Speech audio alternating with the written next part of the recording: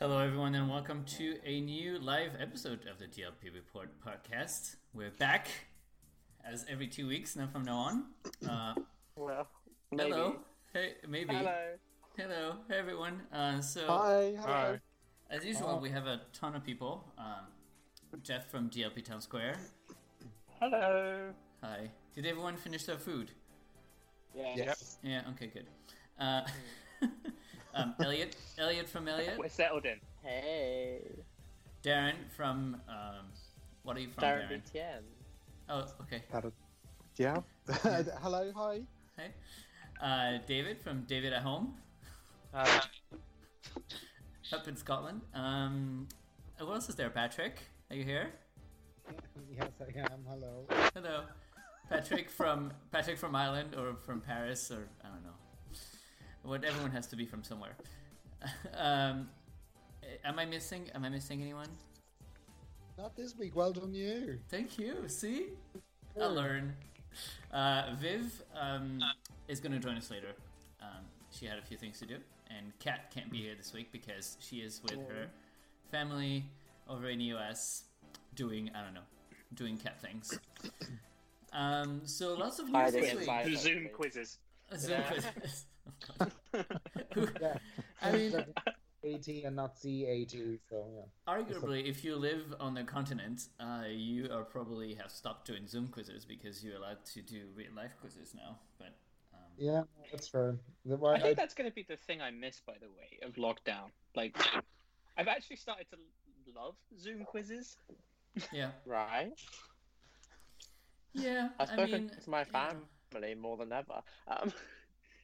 Yesterday I went out to a park outside of London, and towards the end of the day, I was kind of like, wow, I think I miss my house. Like, it's weird because, you're outside for a whole day. That was just really surreal.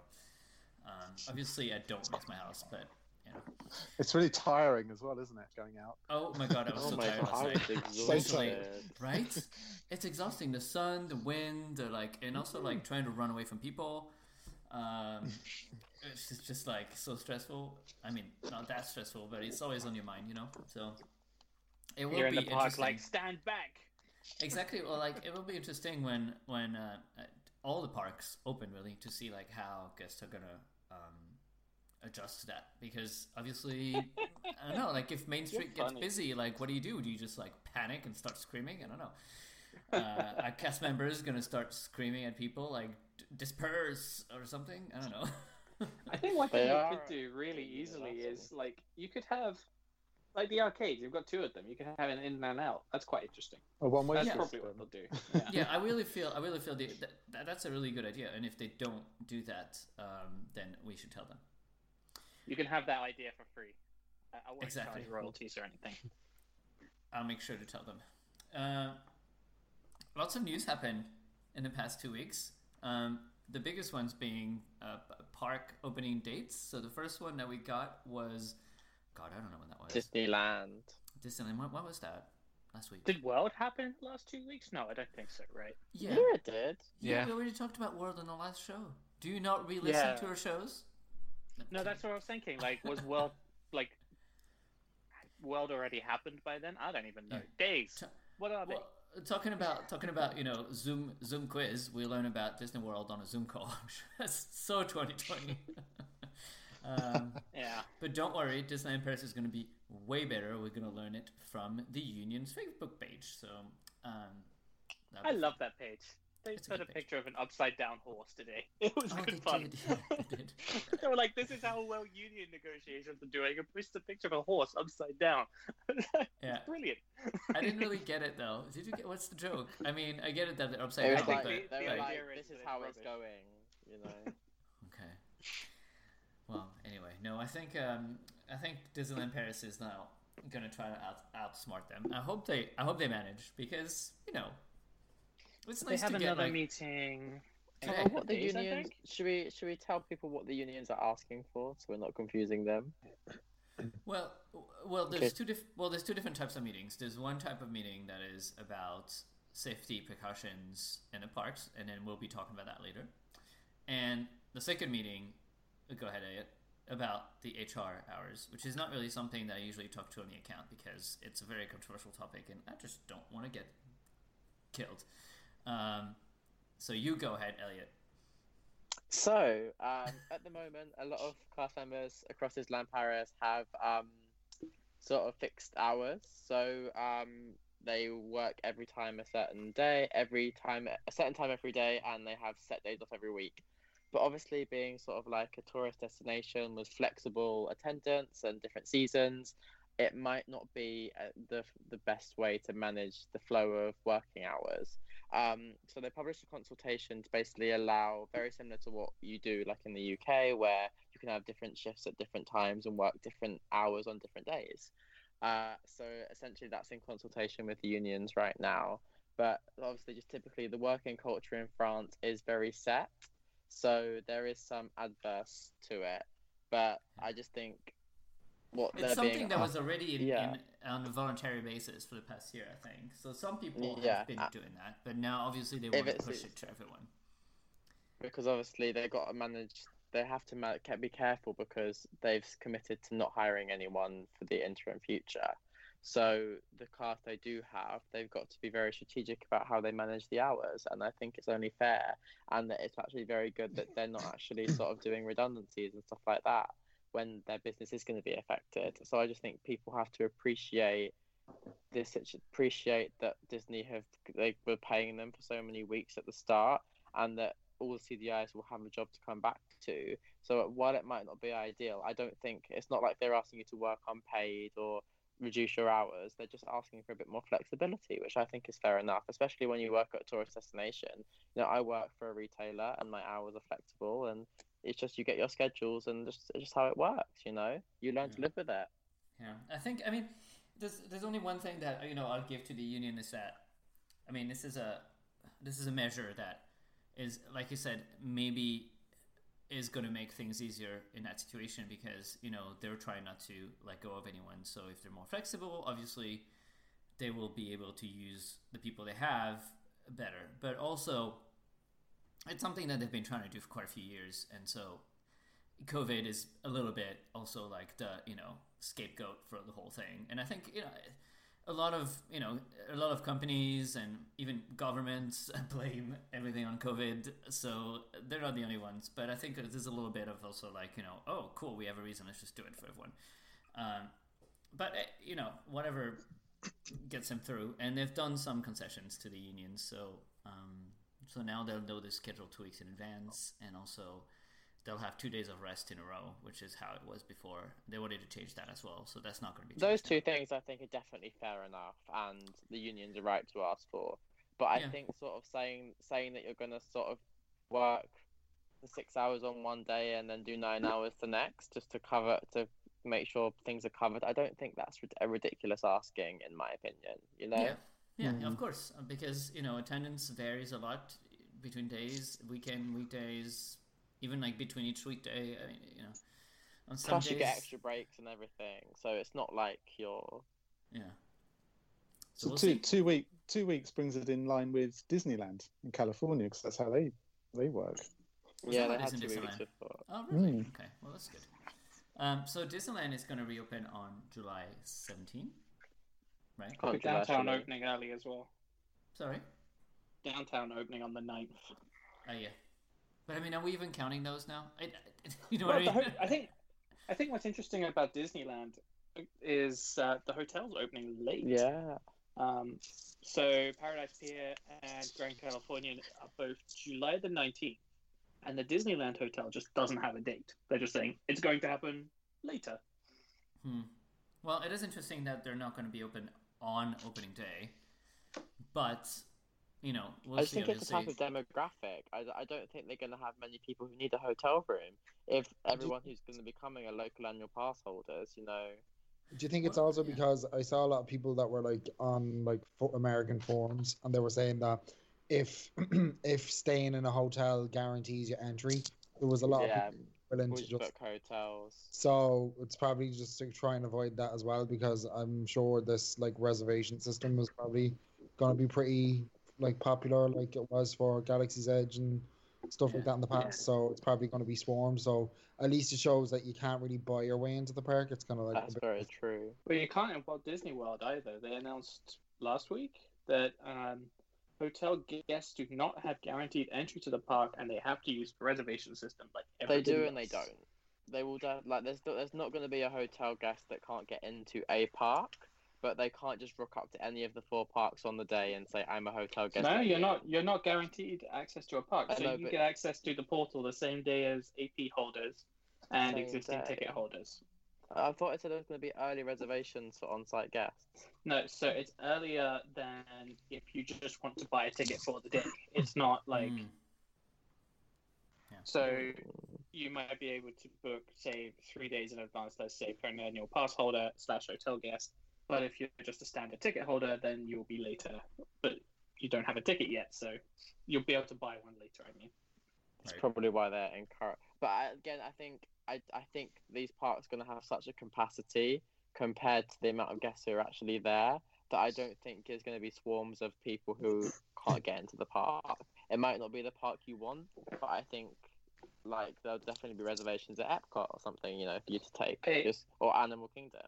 I think Hollywood Studios will be the difficult one because it's quite small anyway, and it's got Rise, so it'll be the tough one. I think Disneyland will manage the hotels much better than even say Paris, because in Paris we have 6, 7 hotels, something like that. And if they're all full and guaranteeing people going into the park, then we have quite a big problem. Well, obviously we'll see what Paris announces, but it is highly unlikely that all the hotels open. Yeah, no, for sure. But you know what I mean. Like for example, if they try to, it's going to be the same issue as Disney World. So if they try to limit the number of hotel guests who are going to get access to the park, because obviously you don't want to have an unhappy hotel guest, especially in Paris, because in Paris, if you can't get into any other parks, then what the hell are you going to do? And also go have a robot pizza. Go to go to Val d'Europe shopping. Go to the outlets. But also, who needs a hotel? Because obviously, are people gonna drive for the first few weeks? Are people gonna want to stay on site? And also, there's all the Val d'Europe hotels. So I really don't see that many hotels opening for a while in Paris too. So yeah. And I think they're doing things. Well, they will do things too. I don't want to say discourage, but sort of nudge you towards probably cancelling. I feel like that's what Walt Disney World's been doing too. I know I cancelled.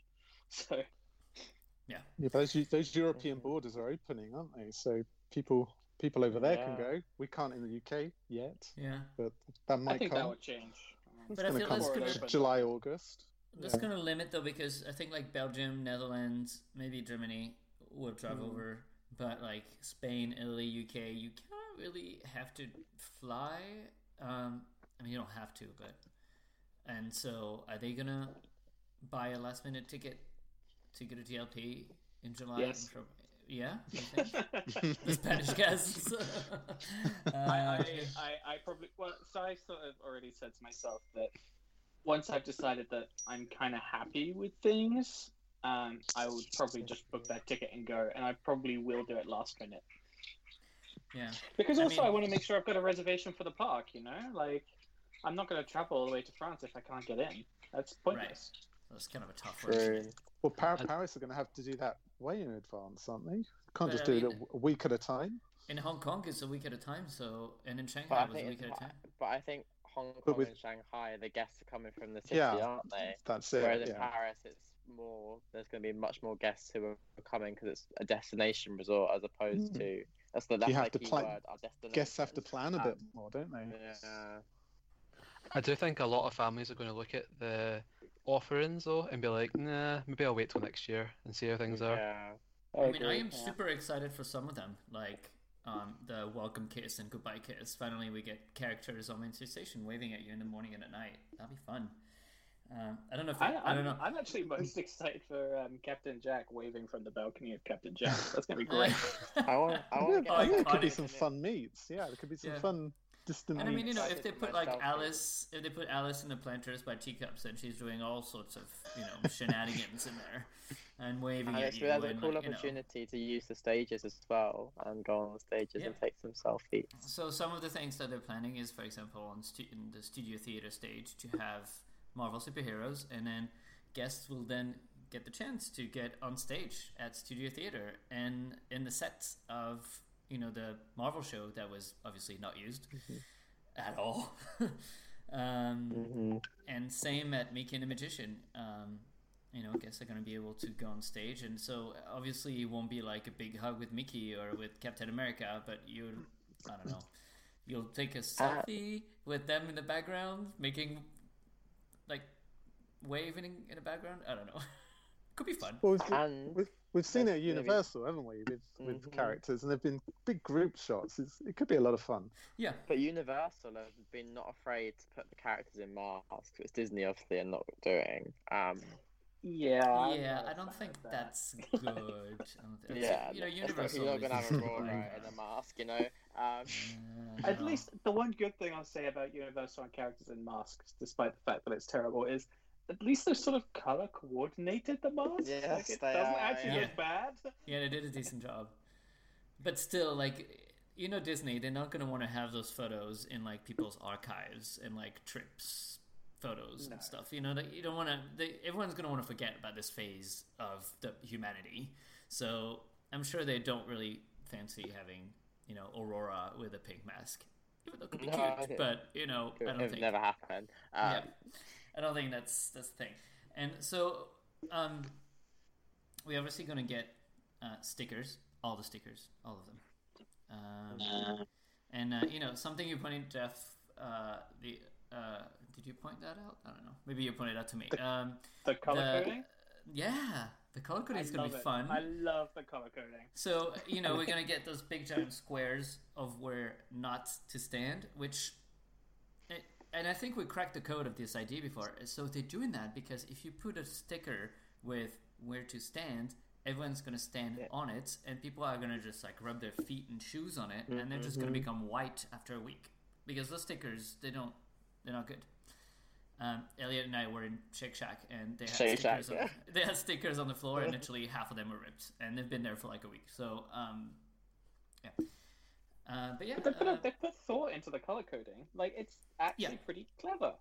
I love the design of the studios ones. Disneyland Parks is going to be green because if you think about that's the only thing that doesn't make sense. No, it does kind of, because you know, like it's like the like green railing. fences, the green railings. Yeah, I suppose. And like, you know, when they did the, you know, the logo from our previous accounts, you know, Rob came up with green because it does make sense in some way, like the I wish the ones in the lands would be a bit themed, but obviously there's not a budget just for unlimited stickers for thematic purposes, you know. The studios are going to be like orangey red. Yep. It's going to be fun. And I can't believe we're getting excited about stickers for social distancing, but sure. And I know, right? What does the world come down to? And Village is going to be blue, just for no reason. And I guess for the lake blue. Okay. Is Village blue? I think so. Village is blue, and also Newport Bay Club is blue, and of course. I did not spend much time reading about the Village clothing. No, scroll. And obviously, so Sequoia Green and New York. I mean, if there's still social distancing in November, it will be red. Which I didn't actually pay attention to Cheyenne and Santa Fe, but I would assume like they're red as well. Red, maybe. Yeah. Red, yeah. Maybe, red. So that's that, and then there's all sorts of other stickers, obviously for the doors, for the everywhere signs. And lots of hand sanitizer. Woo! Yeah, 2,500 bottles a day. No, more than that a day, I think, isn't it? Because you have to refill them. Well, there's 2,500 stations.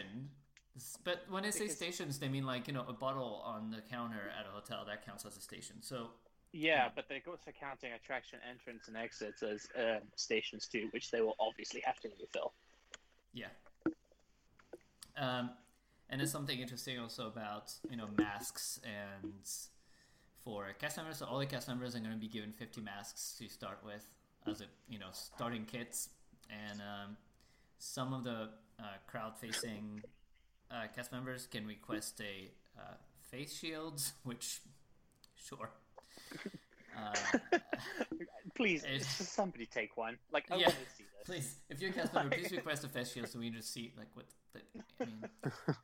I must say, I saw one woman in a supermarket with one last weekend, and it was I just turned around the corner and I was kind of like, oh, okay. It was a bit, it was a bit end of the world, but sure. I mean, whatever makes people feel safe, if you want to face I got shields. an email from a restaurant earlier in the weekend, and they were saying, well, we're going to bring you your food, but because we have to bring your food to your table, we're going to wear a face shield while we do it. I'm like, oh, okay, that's clever. Good idea. Yeah, I mean, so I think it's a way around being in kind of close contacts where you're not social distancing. But I mean, in some way, also, if you wear a face shield, I guess you're not wearing a mask, right? Or are you wearing both? Yeah, you do. You don't. Oh, do you? Do you? That's Because what it says. Yeah. Because if they're only wearing the face shield, then you can see their smile and faces, and actually maybe that could be better. I mean, it's weird, but anyway. So yeah, masks, and then I don't know. They're giving some of the cast members some gloves. I think. I don't know. I didn't do my homework. If you remember anything else, it's kind of the usual stuff, right? That we're seeing basically rolled out everywhere. Like, there's nothing crazy exceptional going on. So now it's going to be interesting in the restaurants because the buffet restaurants are going to be turned into some sort of table service temporarily, where guests will have a choice of various plates that will be brought to their tables. Did I understand that right? Yeah, I think that's roughly. And it's going to be like photos, and they have to pick like option 1, option 2, option 3, option 6, Right. Which is not going to be fun because I used to just like go to buffet and just get like all the chicken and get a ton of one thing. But anyway. I actually, like, controversially, I hope this ends up working better because DLP has too many buffet restaurants, and I think it needs to be quite civilized, doesn't it? The dining plan needs to be reworked. But the only thing that worries me a little bit, and I don't want to be shady, but when you go to like Plaza Gardens, sometimes the waitress, she comes to take your order of drinks and she brings you a first round, and then to catch her to get something else is like literally. Oh my god! Yeah, it's impossible. It's impossible. Like they disappear in the sunsets, and I think it's because they're so. My friend worked there, and they say they're so busy clearing plates that if they didn't have to clear plates all the time, they'd have more time to serve the guests. So maybe that might actually work. Yeah, in their favor. Because they all have. Like, if you think about it, they're all assigned an area. And if you've got to clear plates every time a plate's finished, instead of just helping a guest, that's what's taking up most of their time. Fair. Yeah. Well, I'm mostly worried about. Do you not think it's in their interest to make, like, drinks are included in your price, but if they don't serve you as many drinks, it means that they don't have to give away as much drinks that you're not technically, they're making more money on the fact that you're not having as many drinks. It's funny you say that, Patrick, because my next comment was going to be that I was worried for your unlimited drinks count with this new system. So annoying when I go to Plaza Gardens. I'm like, I say to the waitress when we sit down, I'm like, I'm really sorry, I'm going to annoy you for so many drinks. I'm really thirsty. And she's like, okay, don't worry. And then she literally just like hovers around the table and everything goes well. And then she like, shit, he actually meant that. So how's that going to work with somewhere like Casey Jr.? Do you queue up to go in, and then you're in, get your foods, go out? Oh, Casey's is kind of Casey Corner. Casey's Corner, because Casey Jr. doesn't have food. Takeaway only. Did I say Casey Jr.? Sorry. Yeah, takeaway only. I think we saw that as. Okay. Oh, you can also eat a snack on Casey Jr. if you like. This absolutely okay. I can do that. And they're now going to be serving breakfast. Well, they have the studying option. Breakfast. They have the option to serve breakfast at Casey's Corner, which really, please make it happen. We need more breakfast places. I'm tired of just like waiting for 9:30 to get like a shit muffin. It's not that mayonnaise like burger thing. That's horrible. Oh, God, no. They should make like not that.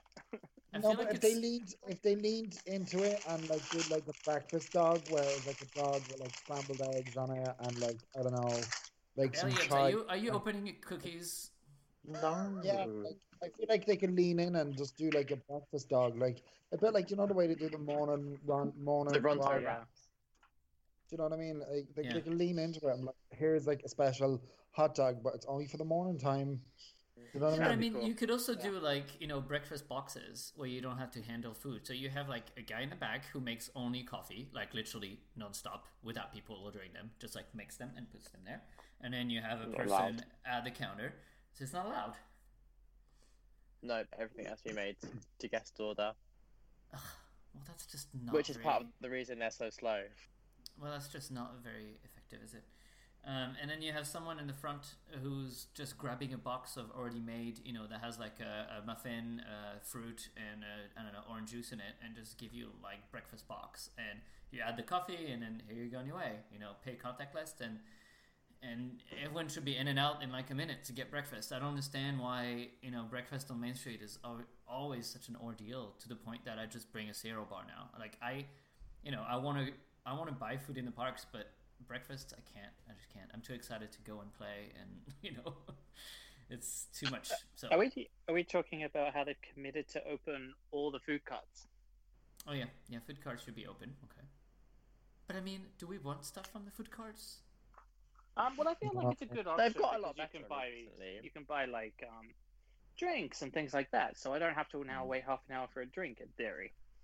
It does make sense because if you have all the food cart opens, that allows you to have a lot more queues. So the more queues you have, the less people you have in each queue, and the more people can social distance. You also have more room. But to have queues. those food carts, and also the food carts were operating with only one cast member in them anyway, so that's not going to be a problem with distancing because they all had one cast member. Seb says the Old Mill will sell sandwiches as well. Yeah, that's true. The Old Mill, and I can't remember what else it was. Café de la Brousse. And Arbre Chanté. Yeah. Yeah, I can't wait to Does see that mean they're going to get rid of the Mickey Waffles, which is what everyone actually goes there for? Well, yeah, because it's all about just pre-packaged stuff that's safe to eat and quick to do. And, like, I think for a few months, we're just going to have to give it all a pass and just be happy that we have a park that's open. Like, I think that's where we have to be. Yeah.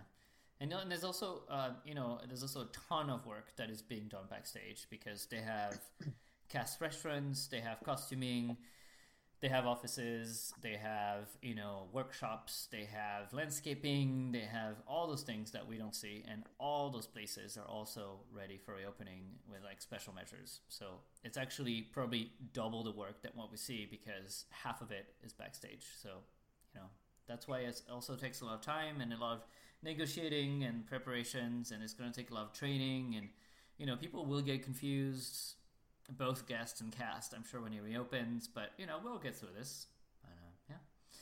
Other than that, you know, no parades, no fireworks, no outdoor shows. Or indoor shows. It looks like Mickey and the Magician won't come back, at least right away, because they're planning to make it a full location, so I guess not. I mean, they got rid of the cast in March, and that was the whole drama, so... well... And we can kind of confirm, really, that this year's Lion King and the Jungle Festival? Nope. Yeah, but it's funny that they're completely avoiding the question. Like, I'm pretty sure the page is still up with the dates in June or something, and like they just don't want that headline, which I understand, I guess. But I mean, eventually, you know, you just gotta, you know, it is what it is. But do you want the headline on the same day that the park's reopening? Park's reopening, by the way, that festival that you booked to come to, not happening. Sorry, move on. Yeah, it's better to like anticipate, right? Do you think will that then roll forward? The Jungle Festival, will that roll forward to next year, or it's popular, isn't it? It's going to be back to do its thing, yeah, I think so. I mean, with Frozen as well, apparently. Oh yeah, that one. But they're also looking for like selfie spots, basically, what's it called? Boarding house. You know, they'll use the balcony there, and I think maybe they're gonna put a few characters in some places also. But this is the thing, right? Like, I'm excited to see how this works, because this is really going to show that, you know, the way like a lot of people, well, myself included, it's like, you know, characters are what makes the park come alive, and It's kind of what makes the magic like really kind of like different every time, because you can go on Space Mountain and you can go on Big Thunder Mountain, but like every time you meet Mickey or somebody else, it's like always a little bit different, and you always get a different memory out of it. So like I'm excited to see how this works, because if it works well, I would be kind of happy that if they kind of did meet and greets, but then if they just had like Alice running around the planters and like you could take a selfie with her, but you can't really get up that close to her or whatever, it would kind of really like satisfy a lot of demands that like character people have, in the fact that at least the characters would be there, and it's not like it brings some atmosphere to the place as well. It brings it alive, doesn't it? You don't automatically have to always meet the character, but if the character's out, and can like they do it in Disneyland, and I know we always say that in Disneyland it's because guests are so blasé because they've seen characters so many times they really don't care anymore. But like the way like that characters can kind of move about and like create a bit of the story, like So because I'm excited to see. I'm hoping that they'll realize that it's not as complicated to do as. They're gonna have to be fairly pop up, aren't they? Yeah, pop up here and there because they can't program it out. Otherwise, crowds will gather. So exactly. I mean, shops are also being, changed. They're actually removing some of the furniture, and there's going to be one entrance and one exit. So people are going to have to pay attention to the signs. Cast members are going to have to be there to be like, no, you can't enter here. This is the exit only. It's going to be a lot of work, I think, for everyone. They're going to remove some registers. They're going to, put some... plastic shields on the registers, so that is going to be a look, it's going to be a look. And also when it comes to guest flow, I also saw this right now, they might be allowed to use megaphones, which which is just magical, to have a cast members use a megaphone in the middle of Main Street, be like, move out of the way. But it's all for safety, so I guess it's okay. And it's not going to last forever as well, right? No, definitely not. But yeah. So that's. I'm just reading through. I'm reading through like they put the typical steps a class member takes on a day, and they had to put some. I go for a smoke break on there. They put go for a smoke. Only in Paris, yeah. Yeah. And also inside the attractions, like in Pirates, they're going to close some rows on boats. In Star Tours, they're going to close some seats, some rows. And it's also going to be a lot of math for the cast members to see how many guests are together, how many guests are in the party, and then assign them to a specific row, and then check that the guests go to the right row. Because, we all kind of like, we get told to go to a row, but, if you want to go with different friends or whatever, you just kind of, switch over. Like, that's not going to be able to happen anymore. Should we mention that you're going to have to get line Betty out and ready? It's not entirely clear, is it? I don't know. We don't know. It's kind of clear. I think it does mention line Bertie. Yeah, but for some things, I don't know if it's going to be just everything. Yeah, so they mention it explicitly for reserving food times, I think. Yeah. So you'll have to reserve, well, you won't have to, but you'll be encouraged to reserve your quick service eating time. Yeah. And if you don't reserve, then you will only be allowed into the restaurant if there just happens to be some tables. Yeah. Well, yeah. Interesting. But, we'll see. Also, entrance into the park, obviously under the Disneyland Hotel and in front of the Walt Disney Studio gates is going to be those giant green barriers with all the stickers on the floor, and everyone is going to everyone is going to have to just stay 2 meters away. So, 1 meter away. Wait, France is 1 meter. Yeah. Lots of work to be done, but I think also people are quite used to it. I know in the UK, from the start, when you go to the supermarket, everyone's been used to it for 3 months to just those queues. We're used to it in the UK. It's really calm, isn't it? Yeah, it's a really calm way of doing it. Yeah, at least for now, I've never had any issue going to the stores, and I think everyone understands that it's for everyone's health and safety. Like, no one's gonna go and criticize and say I don't want to do it. I mean, some people do on Twitter, but I think in the queues, like, everyone is pretty respectful. So it's also going to be interesting with the kids, because, you know, kids, they don't necessarily, if they're young, they don't necessarily understand why, you know, and they're going to be excited to be at Disney. So that's also going to be something to take in consideration. Like, if you have, like, some kid running towards you, like, what do you do? You know, but yeah. So that's the... Wear face masks. Yeah, wear masks. Yeah, of course. So masks for everyone. Quite interestingly, DLP is over 9, whereas I think all the other parks are a bit younger than that. Yeah. I think Belle tweeted, like, you know, if you don't want your kids to wear masks, book a trip to Disneyland Paris. But yeah, so... Which is interesting, because last time I checked, kids can still spread the virus, but you know. Yeah, but I mean, it's just tough to control the kids. They don't really want, you know. I think it's just going to be a common sense approach, isn't it? Like, yeah, and you know, toilets, also buses, you know, everything is going to get it. You know, the security lines outside, everything is going to be set up, and I feel like, you know, Disney is just not kidding around. And whether it is Paris or any of the other parks, you know, we're going to see the same type of measures that we've seen in Shanghai, that we're going to see in Hong Kong next week, and probably Disney World and everywhere. So, yeah. Yeah, I just think that when the parks reopen, people have to kind of expect it to be different, and it's going to be different for a while. And it's not going to be forever. It will go back. Yeah. Burnix one in the chat asked if you have a reservation for a hotel that's not going to be open when the park opens, I guess Disneyland Paris will be in touch. Once the date is announced, I'm sure they will contact anyone who's not booked at a particular open hotel. Will be contacted and probably move there.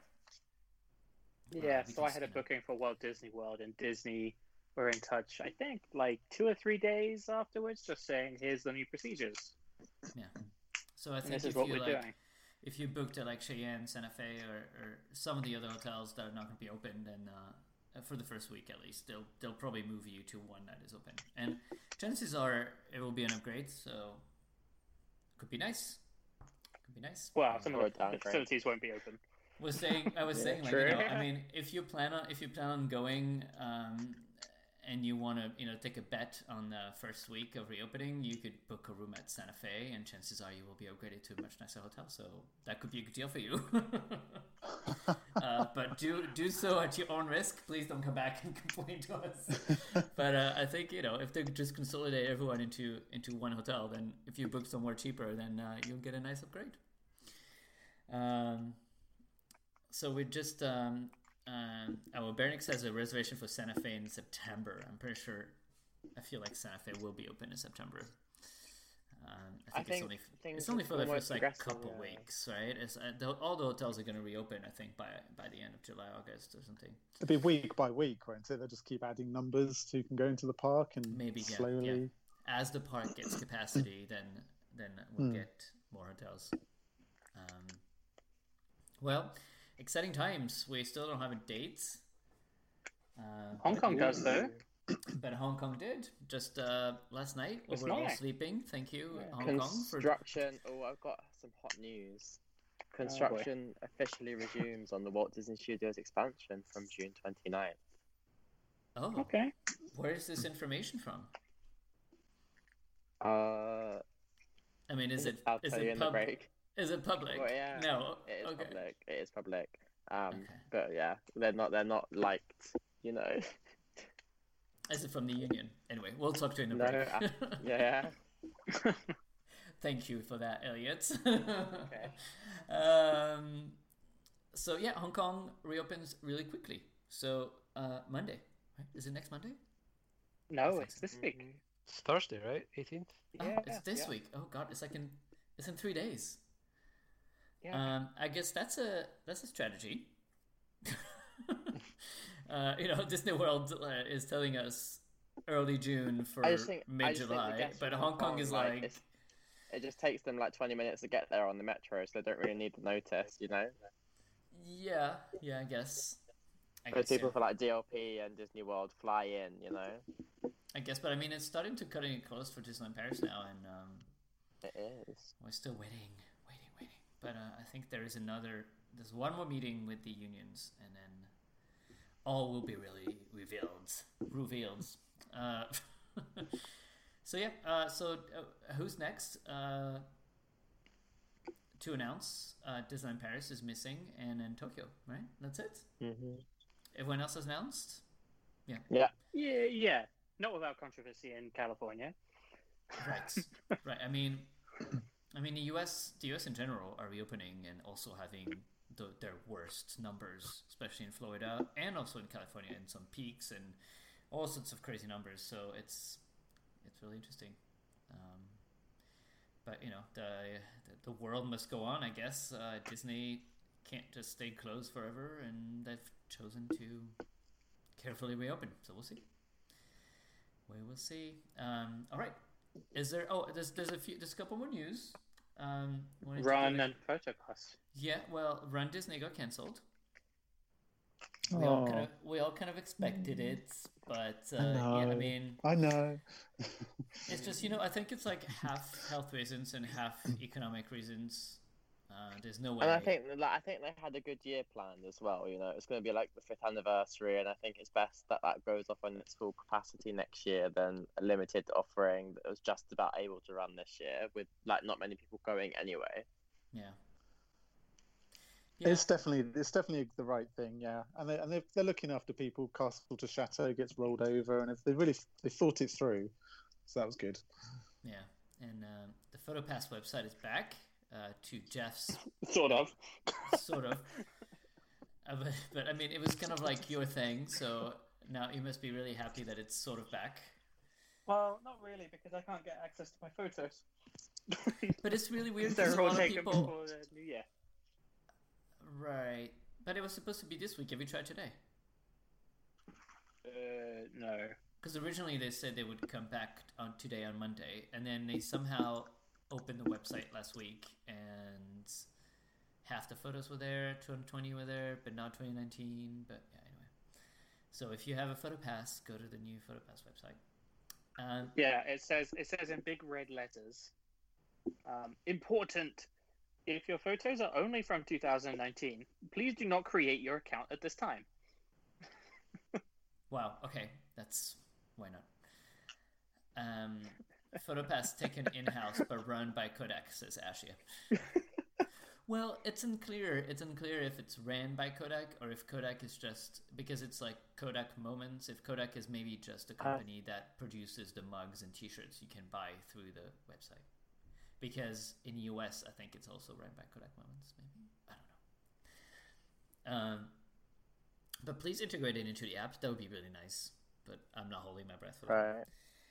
And the last piece of news that just happened today is that our lovely ambassadors, Joe and Joanna, have a new Instagram accounts. It is DLP Ambassador with no S. If you're wondering why there's no S, because it's the DLP Ambassador program. Because that was my first question. You're missing an S. No, it's on purpose. And they're going to post all their lovely adventures on there, and I'm sure it will be just as fun as the California accounts, who's just a riot. Especially when I love that. It's so much fun. When they released Disney Park Wishables. Literally, I just can't wait. Disney Park Wishables! Disney Park Wishables! Yeah, they're really fun. And Disney World also, they're both lovely. I think they're a bit more traditional, but also very sweet and very fun.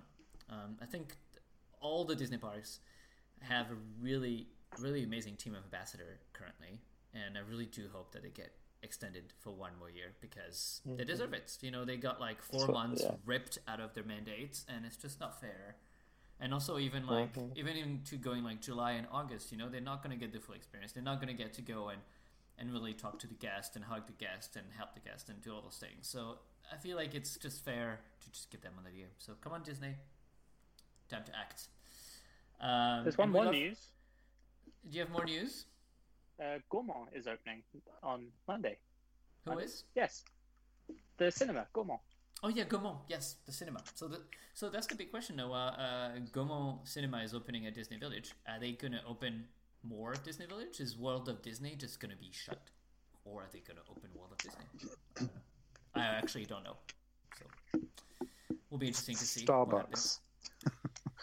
Starbucks, yeah, but Starbucks is kind of like more inside, so I feel like... I suppose it's like a ripple effect. If you let Gaumont open, everyone else is paying for their rent, so why shouldn't they be allowed to open too? You know, like Olive Sandwich and Starbucks. That's Five Guys. Because they're all allowed to open. Doing greens. The good thing with Gaumont is that whilst the entrance is actually inside the security cordon, the exit is outside. Oh yeah. Oh, so they might be able to just go through the back. No, that's not what I'm saying. Like, you can control people going in. Like, we weren't saying that you're supposed to sneak in the cinema from the back. No, actually, there's like very easy. Like, you can't do it. There's gates and things that only go open one way and things like that. So you can't do that. No. But you can funnel people through into the cinema entrance, and the exit is outside the security cordon. So if you are only opening that little passageway, it would actually work. Huh. Yeah, it could work. But then they have to get security back. I guess we'll see. What happens next week. It's just a lot of work. They have to prepare if they're going to open some stores and stuff, they have to start preparing this week because, it takes a while to get ready. But we'll see. We'll keep an eye out, and we've been going for a while, so we should probably take a break. When we come back, we'll play the Disney Quiz with Patrick, the game master, and the music today. Is Richie now here? Richie was going to be here. No. Oh. He picked that song. I'm like, wait, what? It's so today the song choices are going to be from Hong Kong Disneyland, since we learned that they're reopening. And the first one that we're going to play is actually the intro to the Hong Kong version of Paint the Night that Richie sent. And it's really interesting because I'm so used to the American soundtrack that it's just like weird. It's the same, but not really. So anyways, we'll be right back in a couple of minutes with the Disney Quiz. See you in a bit. Wait, maybe I have to click the music. I don't know. There you go. See you in a bit.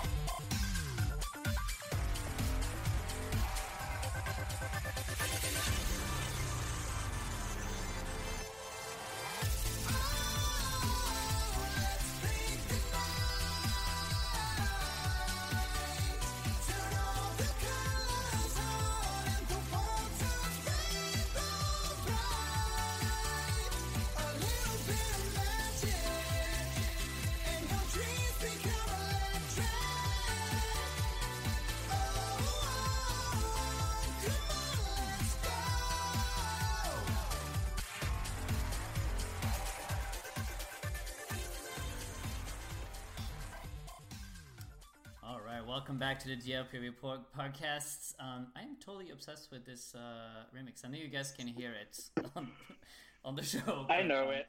You know it. It's good, right? I had no idea. I felt like it was the same music with Owl City as they had on in US parks, but it's not. They have like an actual Paint the Nights song.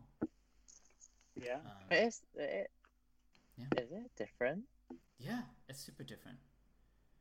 Anyways, I'll send you the file, Elliot. Okay. Anyways, Not like the main parade. The main parade is the same, but there's like stops and things. Ah, that's what it is. Okay, because I had the main parade, and then I was kind of confused that it was something else. But I'm glad I found it. No. So the main parade is pretty much the same, but obviously it's in Cantonese as well. Ah, right. Yes, that I knew. That I had before because it launched over there, so I had that soundtrack. And then when Disneyland opened, then I had the American one. Anyways, you know what this music means. It's time for the Disney quiz with the quizmaster, Patrick. Well, we don't know what the music means. We can't hear it. We never done it. I know, I'm sorry. I'm sorry. We've covered this in so many episodes. I'm sorry you can't hear the music. Is this where we pick a bone with Ben? It's due to technical limitations. Is it really cheesy quiz show music? No, it is. Oh my it is gosh, from. it should be. It Like is The from Price is Tron. Right. Yeah. It is from Tron the movie. Sorry. And which we watched with Patrick a few weeks ago, actually. It was Is pretty Patrick fun. I here? like Oh, that. by the way, Moana. well, we watched Moana, and then we also watched Tron, and we also watched The Three Caballeros. And let me tell you, Patrick, what do you think about The Three Caballeros? I really wouldn't want to watch it if I had taken illicit substances because it's a bit crazy. But yeah, it was fun. It was fun, but it was like a bit weird. It is the Have weirdest you watched movie. Saludos Amigos yet?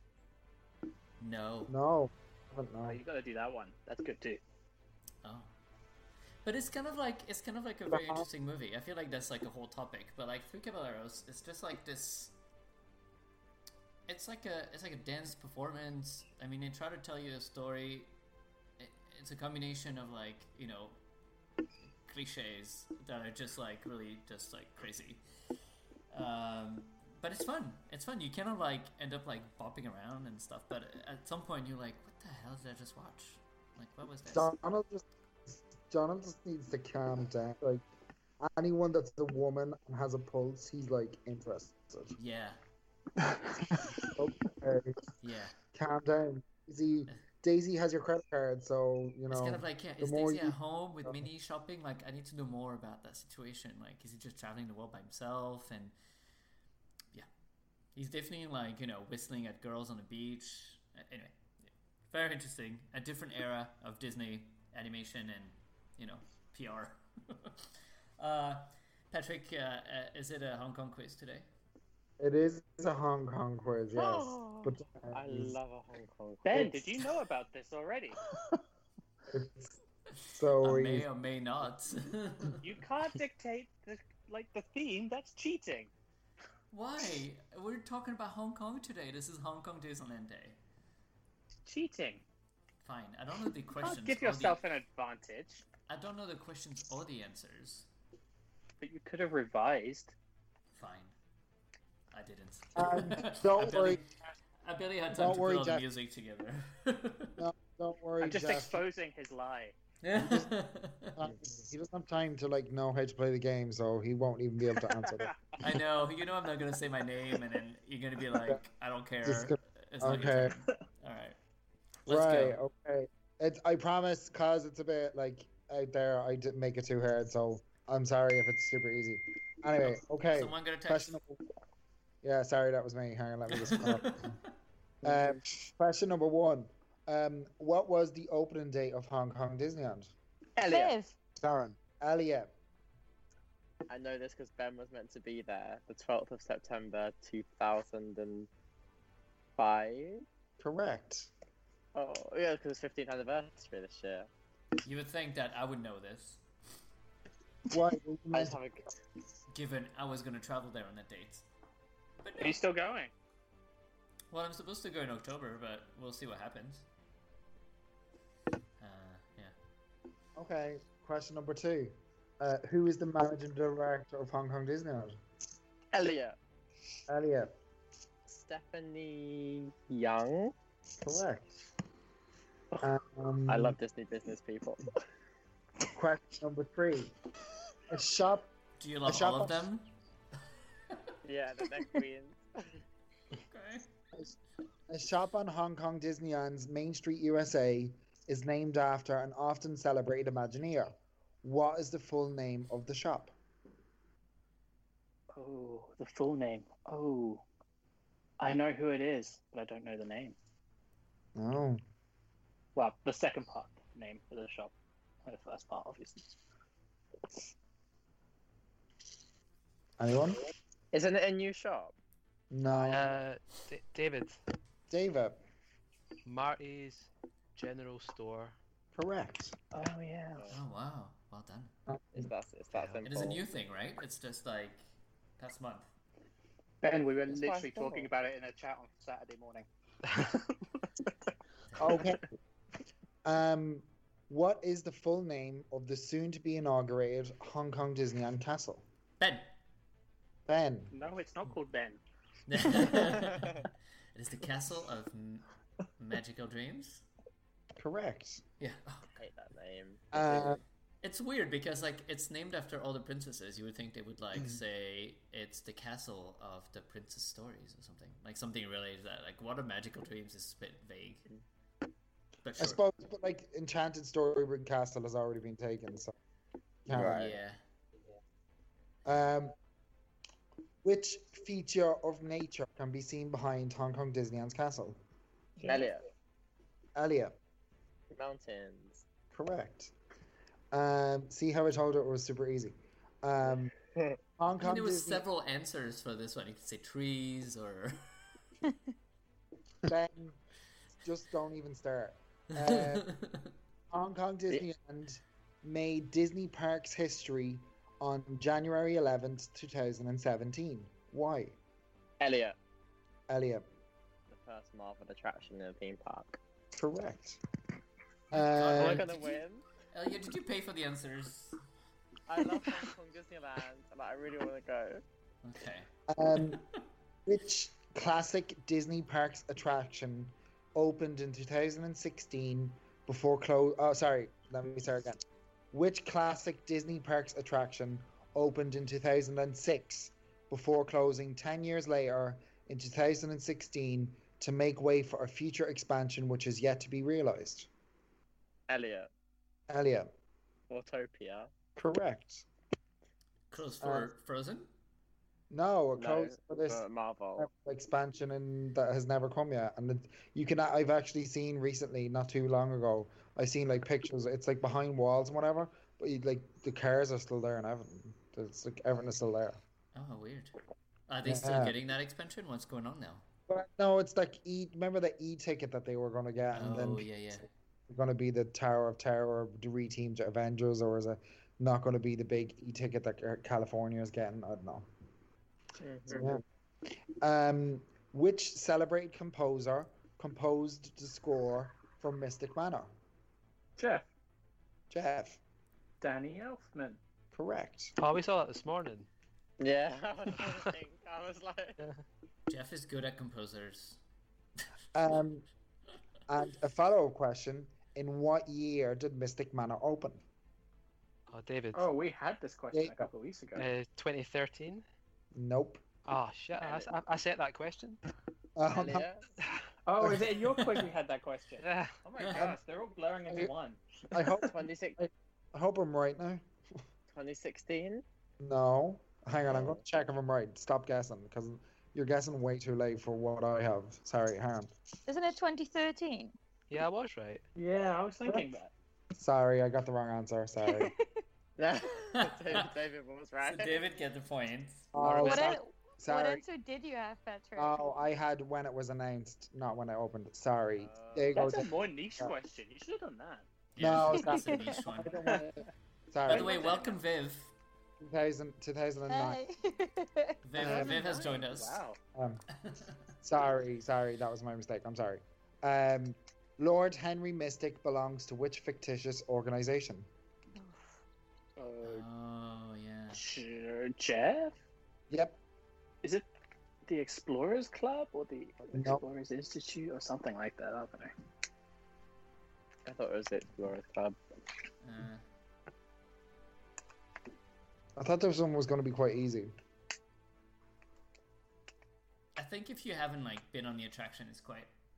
Well, there's a reference to it in Disneyland Paris, so. Oh. Yeah, there is, but I still don't know. Colonel Anyone? Happy's Pizza Outpost. No. Yeah. Does everyone give up? Yeah. Yeah. Society of Explorers and Adventurers. C. And what is the reference in Paris? By Explorers Club, there's a crate, and on it has the C logo. And so was the crate there before they even created the attraction? No, C was created for Tokyo Disney Sea because Henry Hightower. Oh, Hightower, yeah. He was the first person, and then after that they had Henry Mystic, and then after that they had a girl that joined her. She was like, I think you can see her in like in parts of the Jungle Cruise queue, Hong Kong, or I don't know, but yeah. Okay. Big organization. Yeah. Hong Kong Disneyland's Fantasyland contains the only eatery themed to which 1996 Disney movie? Oh boy. Elliot? What is 96? Elliot. Sleeping Beauty? Oh, 96. 1996. 1996. Not 69. Or earlier. What was 96? Yeah, what was 96? 96. Silence. Is it Hunchback of Notre Dame? No, Hunchback was 97. Jet? Was it Pocahontas? No, it was Hunchback of Notre Dame. Did I get that wrong? Oh. Yeah, because 96, remember that was the fifth. No, well, 97 No, was the no. fifth anniversary in Paris, so 96 is probably the movie probably came out Christmas yeah, 96. you're right. It came So out that- in America. so that way we had- and then, Yeah, so 27th of November 1996 is when it came out. Yeah. Yeah. And then we had it the that. next year as part of the anniversary because back then the movies used to like be spread out different dates. Like some of the Disney staggered, movies yeah. would come out like for I'll give somebody a point if they can tell me what the name of the restaurant is. Oh, I just googled it, so I can't answer this anymore. Okay. You honest person, Jack. yeah. Well, as soon as I heard there was a Hunchback restaurant, I was like, well, I need to find out about this. Yeah. No? Nobody? No. It's Clopan's Festival of Foods.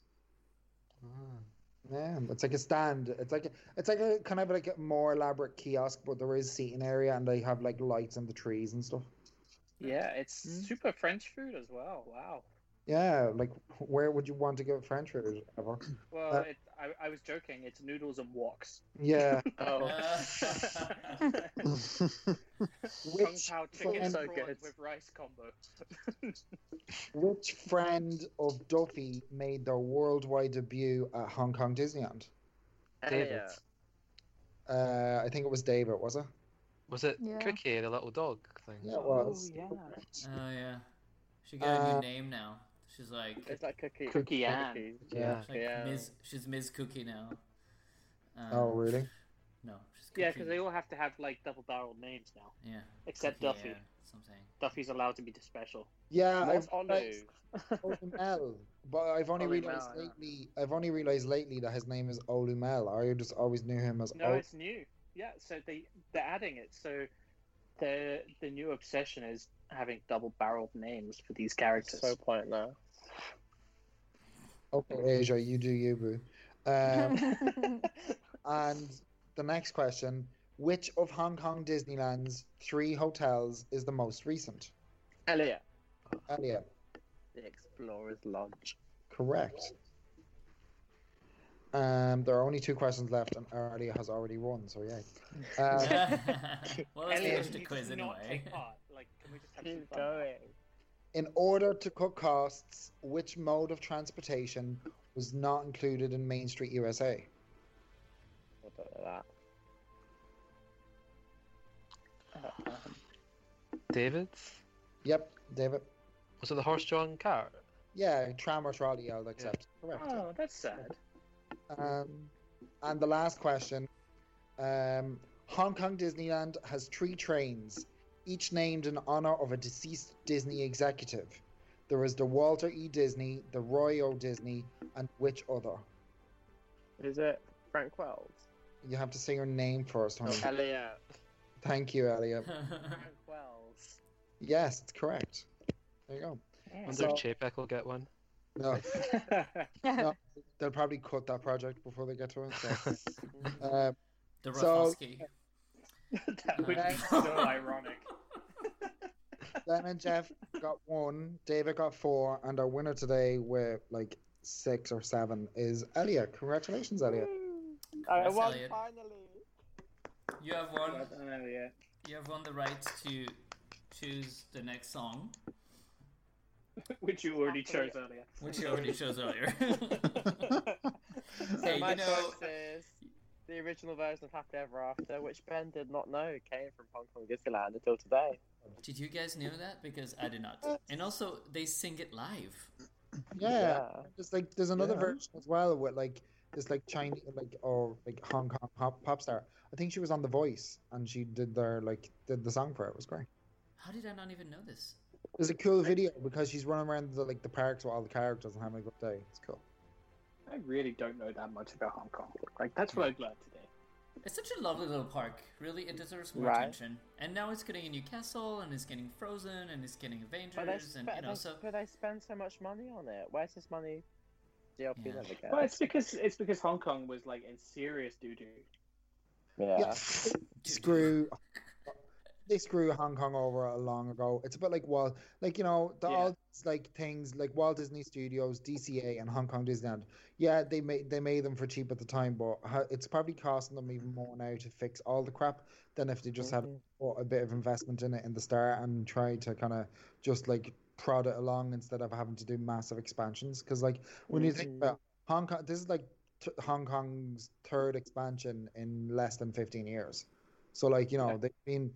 They really screwed the pooch on that one. Like, so I like how they are giving stuff to Hong Kong, and I think the one thing I love about Hong Kong is that they really, because obviously the audience is kind of more local.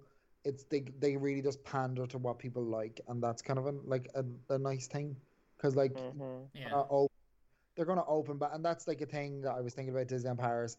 Disneyland Paris is very much what they can do, whereas I feel like places like Hong Kong and even Shanghai, they're kind of like, oh yeah, but like we've all these cool new merch and new pieces of like food and stuff like that.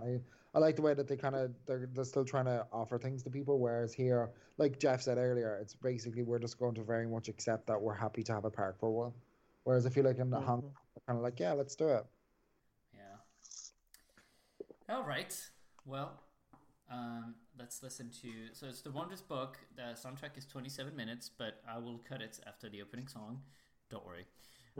So we'll be back in just a few minutes after Happily Ever After, Hong Kong Disneyland Wondrous Book version. Yeah. Okay. See you in a bit.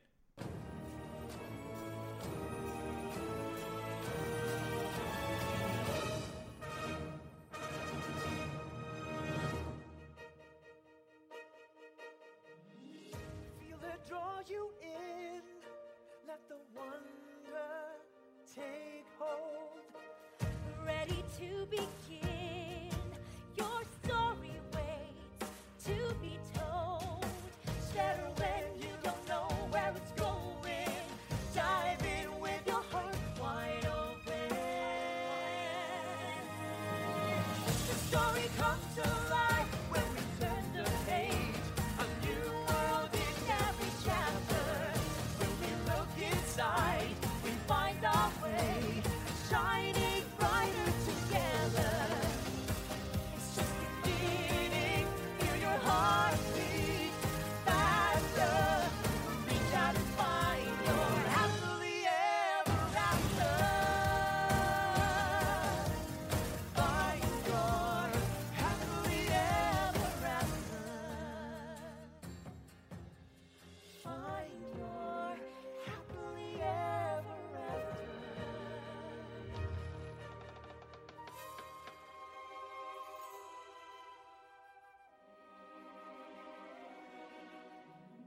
擘大眼睇清楚啊，高飛，本魔法故事書應該喺呢度嘅。米奇，魔法故事書啊！你諗下裏邊有幾多精彩嘅歷險旅程啊？奇異嘅地方，野生嘅猛獸，仲有英勇嘅事蹟。我哋打開佢咯。唔好啊，米奇！如果裏邊有啲好危險嘅嘢，咁點算啊？會咩？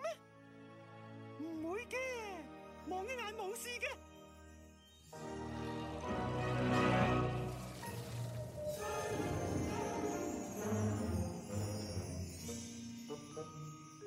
Hello， 我係小白啊，我好中意攬住人噶。哎呦，睇下你做咗啲乜嘢，都叫咗你唔好打開本書噶咯。佢做咗啲咩啊？係咪唔好嘅嘢啊？我諗係好嘢嚟嘅，因為我覺得有啲唔同咗啊。呢種感覺係咪就係夏天啊？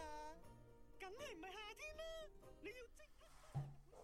Alright, so now all we have is character voices on the soundtrack, so so we just come back to the air. Oh, there's like little birds somewhere. Who has little birds? It's me again. Oh, it's yeah. It's always you. It's Viz Cleaners again. Yeah. If only. The little Dutch birds. Oh wait, are you in France or in French. Netherlands? Oh, they're French birds. Okay. Yeah. Maybe they came. Flew with you, yeah. So last week, 2 weeks ago, we had a Space Mountain special, and we had an interview of Tim Delaney lined up that Darren found on a cassette tape. Yeah, I know, right? Somewhere in his prompt you, yeah, in his archives, and was kind enough to sort of digitalize it with a cassette player, which you found somewhere. Are you neighbors? From my neighbour. Yes, this is from a press tape from the opening of Space Mountain, and the interviews are on there. Yeah, and it's quite interesting. So for the next break, we can play that because we forgot last week. So should we go straight into the questions? Oh yeah. Okay. So Eduardo has exams tomorrow. Good luck, Eduardo. So he can't listen. But I think he also gave us some questions, no? I feel like I've seen that somewhere. He did. Loads of questions. Yep. I can't find them. Can you find them? This is I've got a fun one. Right, so if you could bring a Fox IP to the park, which one is it and how would you incorporate it? Oh boy. Oh, I'm out. I don't know. I don't know either. Fox IPs. I mean, I feel like isn't like Pandora a Fox IP? Yeah. Oh, Die Hard. I mean, The Simpsons. I know Universal has it, but technically, could they do that? I think The Greatest Showman would be quite fun. Ooh. It would be cool. It's relatively family friendly, and the soundtrack's done really well around the world. Yeah, and I mean, it would be a great theater show, like a great immersive theater show. A sing along. Yeah. Yeah, I mean, like the Frozen sing-along, but the Greatest Showman version of it. But I mean, eventually, it's gonna have to happen somewhere. Something's gonna pop up somewhere. I mean, the obvious one's X-Men, right?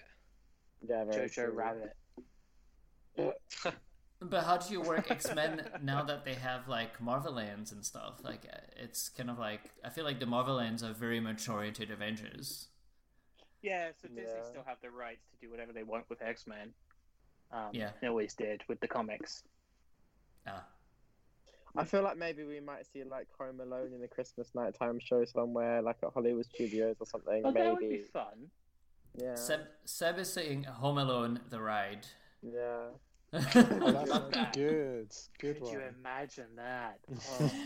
That'd be fun. I mean, I would vote for Ratatouille to be rethemed to Home Alone the ride when you have like cans of paints like flying at your face as you like zip through. So good. Zip through in like a wireless vehicle.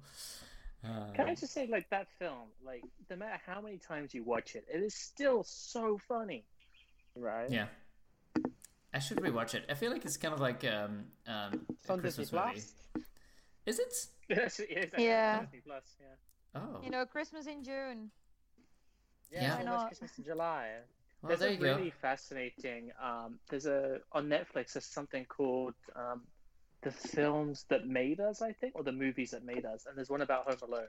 And if you've never watched it, it's really fascinating to know how Home Alone was made. Like, it is such a crazy story that it's so worth watching. Oh, so actually no. So there's Percy Jackson.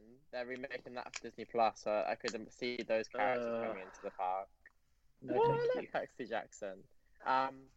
Then there's okay, maybe not Alvin and the Chipmunks. Maybe that ship sailed. Kun says Ice Age, but is Ice Age part of No, Fox? DreamWorks, I think. No, No, it's Blue Sky. Blue with, Sky. yeah. I mean, But the obvious. Well, anything that an isn't Ice Age Fox. attraction in France. Futuroscope has an Ice Age attraction. It's Well, always kind of Anastasia. interesting. Like when you buy a franchise, like do you technically have the right to tell like No. other theme park to rip it out of their parks? No, sadly not. Or there would be no Marvel Land at Universal Orlando. When we They get also Princess Anastasia. Oh, that would be Oh, Oh, don't start but- that one. no. Night at the Museum as well. They have, which is more Alvin and the child-friendly. Chipmunks. Yeah. Oh boy. No. Yeah. Ice Age. To be fair though, like Bob Iger was asked the question at one of the shareholder meetings, and he was like, "Oh yeah, we really don't think there's many opportunities for our parks with Fox." Yeah, I mean- let's go. Love Victor. I'll take a Love Victor meet and greet. For all different reasons, Elliot.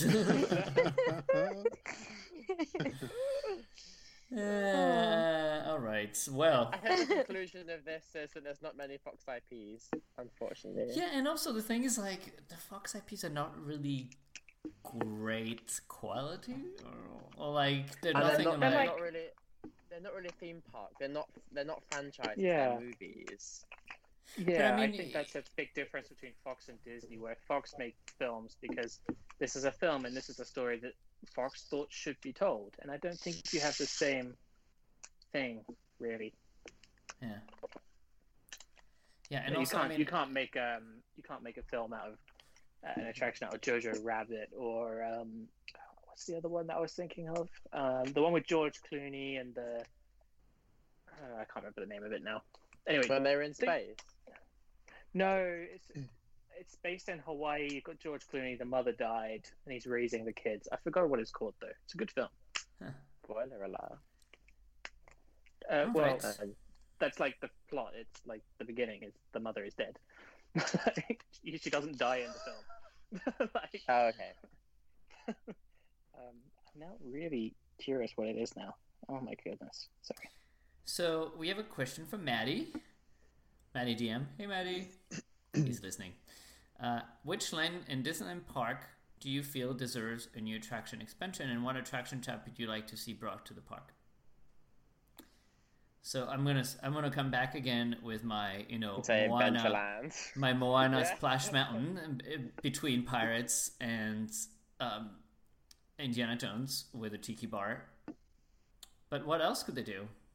I really think Fantasyland needs something new because there wasn't anything from the Renaissance in Fantasyland or anything after. Like I would love, but so where Mickey and the Magician is now, so I would love Storybook Land to continue on that piece of unpatched land and have You mean Meet Beauty and the Mickey? Beast yeah, so behind Meet Mickey, behind the station where Storybook Land continues, where it stops, there's an expansion pad there. And I would love that to be like a Beauty and the Beast mini land with the attraction from Tokyo. I think that would work really well. But yeah, I just think there's loads of these Disney animation stories, like or if there's to be a Tangled, there's just something new in Fantasyland from Disney animation today, because Snow White and Pinocchio the Classics, but there's literally nothing attraction-wise from the Renaissance at DLP or after that. Tangled would be good, and I think every land needs something. To be honest, they all need it. What about Tokyo Disneyland version of Sora in Discoveryland? That could work. Steampunk themes. That would be quite fun. do we not want Tron? No. Okay. Wow. All right. I was actually listening to a podcast earlier on today, and they were talking about Tron, and they were saying that, I mean, Patrick, maybe you can say whether this is rubbish or not. The Tron is ridiculously high. Like, it's a very tall building. But and it sort of ruins the sightlines. But there would be room for, that road that goes from Videopolis to Fantasyland? Like, back there, you could build a new... No way it would fit there. Yeah, you take all the way onto backstage. It's got quite a big footprint there. There's no chance I've been even there. behind Star Tours, there's a ton of room. No, there's not. There's no room. Absolutely not. Like where the Pizza Planet was. No, there's no space. Because there's a cast member parking areas behind that. I know, like behind Discoveryland Theatre. There's literally no space. Well, you can move the cast members. They don't need to park. There's already Take the bus. No, because especially now with coronavirus, they're like encouraging people to come by car, so they need more space than ever when it comes to like cast member parking. The only space they would have would be behind Space Mountain. But could you imagine Tron behind Space? This wouldn't be a pretty sight. No, there's no space. Well, I mean, there's a little. Yeah, there is. But not enough. It's for, lit. like... I mean, technically, Rivers of the Far West could have attractions all around it. If you just have a path that goes around, like link Phantom Manor to like the Frontierland Theater, and you could have attractions on that crest. Nope, that would involve getting rid of the gazers. That's not happening. That would That would mean having to get rid of the gazers. Yeah, but they're not they're never on. Yeah, they are. I'm looking at a flyover now, and the Walt Disney Studios Park scuppers any chance of any attractions around Rivers of the Far West. Yeah, true. There is zero room. Right, well, with the expansion, Directly behind what? Phantom Manor is Ratatouille. Like, they can. I mean, that's a little. I mean, not well. So okay. Well, imaginations, but Yeah, but you know what? They could.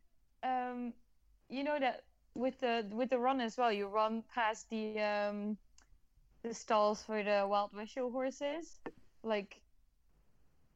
Yeah. They could move those up to like somewhere else and create space. Yeah, I mean, they could always move things around. Look at how they fit Ratatouille into like that tiny footprint by like basically theming the costuming building and the former costuming building into the attraction. And there's like offices on Place de Remy and stuff. It's just weird. They managed to just like put things in weird places if they really want to. But I mean, sadly, just in general, I feel like Walt Disney Studios is still going to be the priority until like 2030 or something. So I don't know. They have to finish all the lands, all 3 of them, and then we'll see if we can get something else. But yeah, tough days for Disneyland Park. All right, Elliot. Tough 25 years. Tough 25 years. Yeah, I mean, the only thing is like Today was supposed to be the reopening of Hotel New York, so I mean, where's the time gone? Well, True. The next question comes from the lovely Ash, asking, the mishaps of Force IP are often discussed on the show. Hello, Space Mountain. But to turn this on its head a bit, what do you think is a great piece of original Imagineering that is still present in DLP? Oh my gosh, there's so much. Rivers of the Far West. Yeah, I think all of Frontierland. Thunder Mesa. The dragon under the castle. Is that yes. Dragon, yeah. See, you can't even say Nautilus because that's technically IP. Yeah, I mean, Tram Tour. Wait, no. It doesn't exist anymore. I know, right? Oh, Adventure Isle. Adventure Isle is still. Oh yeah, Adventure Isle I is like great. Adventure Isle. Yeah.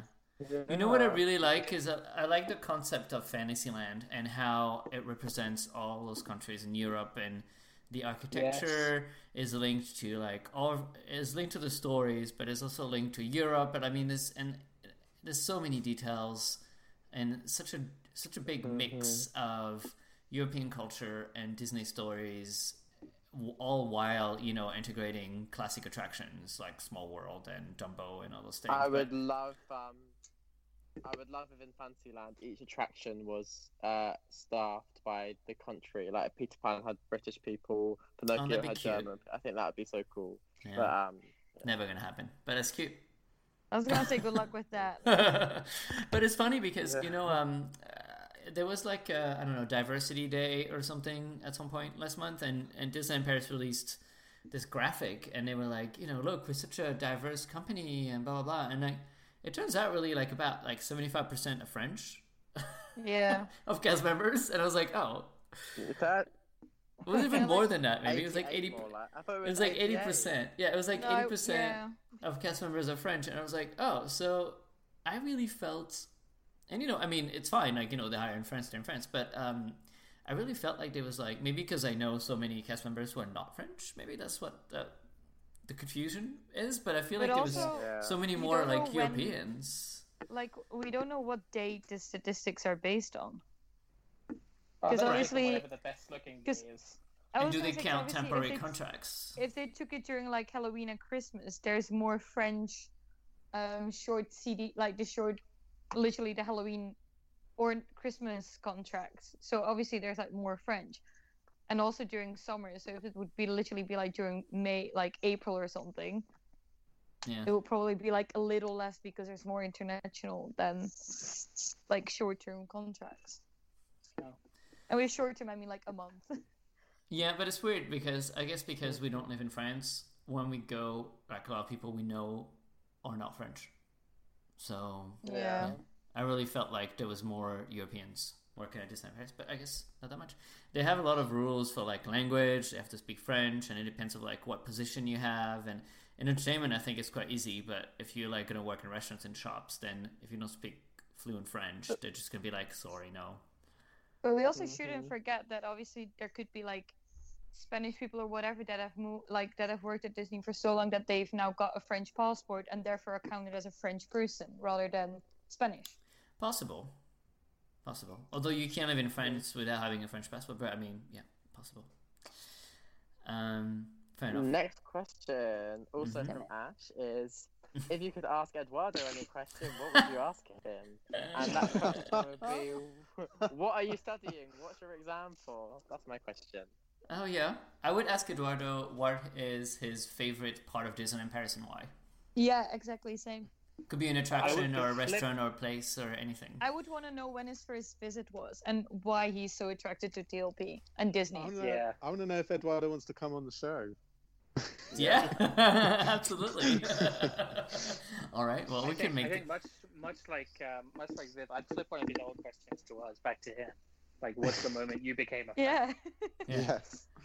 I think we should ask Eduardo all the questions that he's been asking us since we started the live shows. And that would be an entire show in itself. I saw another question for Kuhn. Which one will open first, TDR or DLP? Disneyland Paris. DLP, yeah. Is Tokyo really Is Tokyo really in a bad shape? I don't think. Well, I just think their peak was delayed because they completely held it off for the Olympics, and the second the Olympics was cancelled, they almost gave up. No, but they've been doing all those trainings and stuff. Hasn't Tokyo had they started trying to let everything a bit more loose, and then they had to start going back into confinement again. So I think so. I don't know. I don't think that the situation over in Tokyo is the best. Yeah, because they were really close to open at some points. They remember when they did some performance at Disney Sea of Fantasmic or something. Yeah, I don't know if they were rehearsing or if they were shooting for TV or what they were doing, but last day that it was meant to be played in the parks someday in March. Yeah, and that was like, and so I feel like they were really optimistic that this wasn't going to be a long time, and now I feel like they might be the last ones to open at this point. Because, I mean, mainly because the US is reckless, so they almost don't count. You know what I mean? Like, you can't say that the US is opening because the situation's better than Tokyo. Like, the situation in Tokyo is probably 100 times better than the US, but I guess it's a different type of management and different, culture and society. I think it's going to be close. Yeah. I think Yeah, I really do. Quite close. I think it's really interesting how, like, basically most of the Disney parks will all open around the same week or two. Yeah. That's gonna be interesting. I wonder if Disney's doing that on purpose to try to like minimize the risk that if something goes wrong, it would go, it would be a big news. The worst thing for Disney is, I think the ones to watch is obviously the American parks, because they are at the highest risk of having to re-close, because you can't really, if the virus gets so out of control in the US, and you can already see the signs of that happening, then there is a pretty decent chance, I think, in the US that they'll put the stay-at-home orders back on. Yeah, because I think they'll have to. Can they do it in like only the states that would be the worst, or would they have to do it for like everything? Yeah, so the way it's working in the US is sort of the county mayors and things have a level of control, and then the state governors. The federal government actually doesn't have much control at all. Yeah. And in Florida, they just had a Zoom call with the guy from the taco place, and decided that it was okay. It was okay to reopen. It's so funny. Like, the guy from the taco place is just like, "Yes, I approve this plan." It's like, why are you approving the plan for the biggest tourist destination in the world? To be fair, I think maybe he was like representing maybe like a group of small businesses, whatever. But like his Zoom call name was like whatever, like so and so's Burrito Mania or something, and I was just kind of like, you have like in one window, I have this like exec at Walt Disney World Resort talking about opening this massive thing, and the other window right next to him is like this guy from the burrito place, and I was kind of like, it's Florida. Like the guy from the burrito place and like the car showroom guys like going, yeah, Walt Disney World, yeah, do what you want, right? Because go for it. I think that your plan's great. Yeah, and then the guy from Universal was there, and the guy from Universal was like, yeah, I'm abstaining from voting. I'm like, is that because you don't want to say no? Can you imagine the guy from Universal being like, I object. I think you should not open for 6 months. The scary thing about Florida is they're reporting all the deaths as not coronavirus, and there's like cause of death, pneumonia, or cause of death, fever, like, which is scary. Yeah, so you look at their numbers of new cases of COVID, and it's going crazy up, but the deaths are kind of staying the same. Yeah. Which, like, because no one, they'll pressure into not putting that on it. Yeah. Well, so anyone who has any basic understanding of numbers would look at it and go, doesn't quite add up there. Today was 2,000 new cases with only 6 deaths. Oh, really? Okay. 2,000 new cases here? Oh, where? No, that's in Florida. Oh. Is the UK doing better already? Because yeah. The UK was like 30 deaths. Yeah, but it's a weekend lag. Okay. Because between you and me, I am ready, and I guess it's been long. Please get better so we can get back outside. I don't know. Florida is... Yeah, but Florida is just out of control. So, California as well is pretty bad. Yeah, which is funny because, and we were talking about that the other day, maybe because I follow, like, people I follow in California, like, a lot of them are, like, some cool Hollywood celebrities and this and that who have been, like, so... advocating for stay at home, and who've been doing it so, rigidly, and sort of like telling, trying to spread the message to like stay at home. So I feel like California was actually doing really well. In fact, it is not. So no, I don't know. California's going the exact same way as Florida. So I don't know what the other people are doing, but the people I follow on my Instagram were very diligent about the lockdown. So I was quite surprised to see the numbers. I was like, oh, I guess no one's listening. Well, but everyone else might have been having pool parties, or like pretending they were social distancing for Instagram and then going to a pool party after doing the post. Yeah, that's the problem, isn't it? I mean, it's happened in the UK, like not really in London, but it's happened also in the UK that a lot of people were having parties and stuff. There were some stories at the beginning of the lockdown, and that's not cool, people, because now we're gonna be stuck longer, you know. But anyway. Yeah. So I mean, when you look at Japan, Hong Kong, China, even, and France, like it is much safer to reopen than the US parks. Yeah. Yeah, I mean, I think at this point, no matter I think what like Taco Bill says, Paris is going to be so safe based on the numbers and also based on what they're doing in the rest of the country. Like they're all in green zone, and I don't know. I feel like most of the restrictions are being lifted now. So I don't know. Yeah. It feels like by like mid-July, like doesn't in a month, France is going to be hopefully there won't be another peak, and France is going to be in an even better position, and Disneyland Paris is going to be pretty safe to go. So. It's good. However, it's good I would quite like Paris to have to submit their plans to the same taco guy, and he'd be like, "Yeah, that's a good plan." I know, right? le taco place. Black bean chili. Yeah. Oh, tacos is better. No, black bean chili is better. I mean, I'm a bit sad that Parc Astérix didn't come in and say that DLP shouldn't reopen, just the same way Universal should have done that. Park Wars. I mean, they're different departments, so I mean. Yeah, that's true. Fair enough. So there was another question. No, wait. So no, we did that one. Elliot, do you have another question? Yes, another one from Eduardo. So inspired by designing DLP series, which Eduardo's really enjoying. Thank you, Eduardo. Yay. We're loving it too. So if you could bring to the resort a cancelled or shelved project from Imagineering, what would it be? It can be a restaurant, an attraction, or even a park concept. Anything. Beauty and the Beast attraction. No, but it's meant to be like it wasn't going to be an attraction though. The DLP one. Yeah. Yeah. It was going to be like. It was going to be an attraction, like next to Bella Notte. Yeah. There's like no room back there. You have not paid attention to designing DLP. I know. I saw the plans. I was like, where would this go? I was like, where would that facade go? Because how's that facade going to go next to Bella Notte? Well, no, because there's like a turn there. It's like where Arbre Chanté is, you know? Yeah. I think even the Little Mermaid attraction would have been like those films are really popular, and when you consider like in Disneyland Paris, if you want to do something that's Beauty and the Beast, or if you want to do something that's like Little Mermaid, it's only character related. Like there's nothing really else to do. So I think, and like those movies have really stood the test of time. It's not what I would prefer, but it makes the most logical like business sense. Like we're saying, we're adding to Fantasyland. Like there's so many things that are iconic that they could really just add, and they had the right ideas, but they just never really did it. So yeah, and I love Dark Rides as well. Like I really enjoyed Dark Rides. I'm just putting that out there. I would have loved to tease the guys a mountain as well in Frontierland. Oh, that was a fun one. Yeah, it was kind of like Tower of Terror. Tower of Terror, but like in a mine format where you were being shot up by the geyser. That could have been super fun. Yeah. I can't remember what else. What else got shelved? The New Orleans hotel would have been epic. Yeah.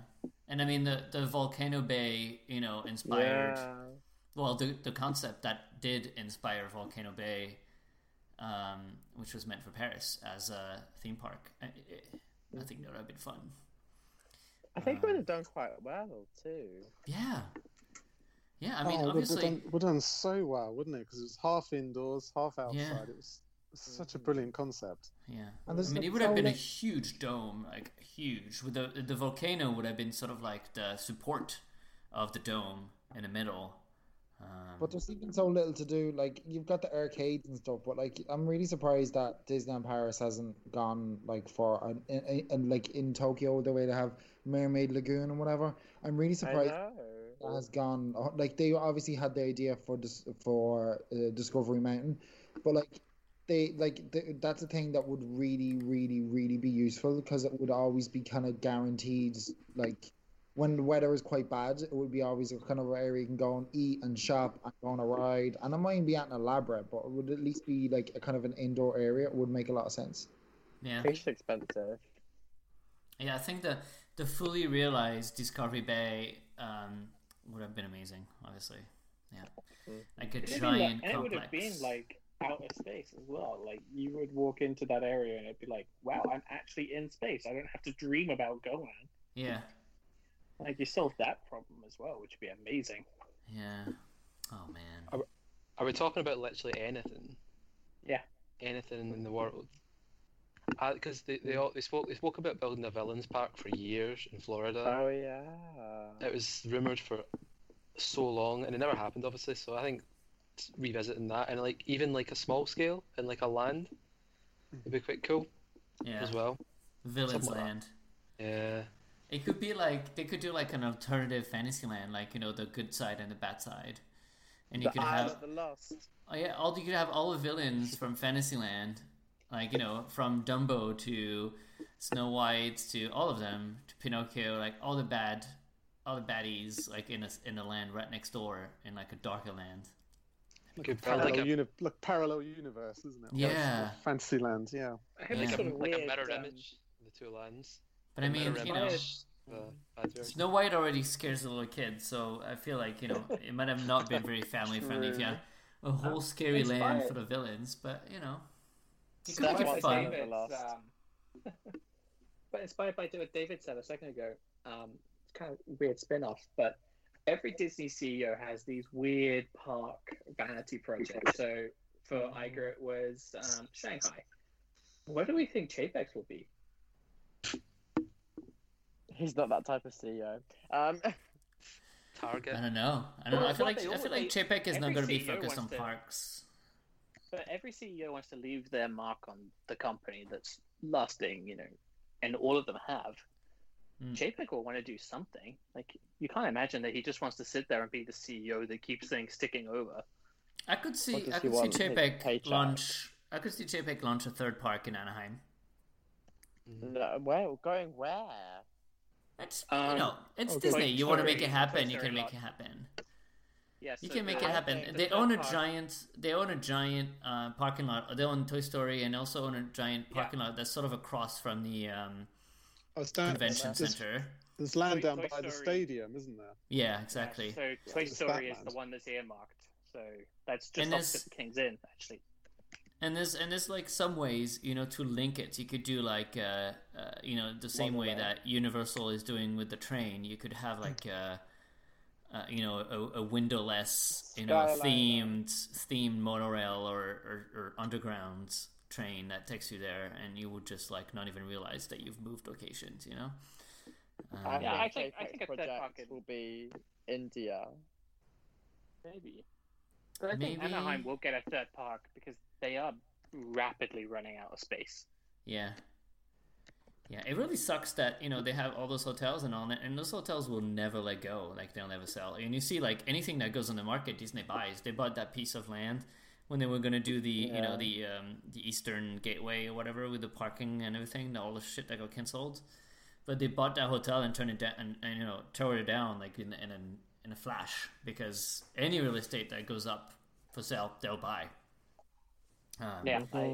But those hotels, they don't want to sell. I mean, those hotels are probably been paid off like 50 years ago, and now they sell you those rooms for like $100 a night. It's basically all profits. Free money, yeah. It costs nothing. It costs almost nothing to operate, and it's just such a good investment. Why would they sell? And of course, if they sell, they ask Disney for like billions. I would be shocked if Chapek doesn't announce something that's kind of like his thing. I don't think it'll be next year, but I imagine at D23, probably D23 2023, the 100th anniversary of the company, he will just go like bonkers and announcing all sorts of bizarre things. I think, the 100th anniversary for the company, that's surely going to have some big announcements. I mean, Kunz is also a fifth park for Disney World. I mean, right now it's hard. Also possible. Right now, it's hard to imagine. I just don't think Hollywood Studios is fully realized yet, and that You know. Well, we're just in a weird position now because after the COVID crisis and all the investments that were just made and the 50th of new attractions, it seems like Disney World is getting a lot. But eventually, Disney World is always going to be Disney World. Like it's such a giant dream vacation factory. Like there's always going to be demands. They just have to know what to do and how to do it and when. So yeah.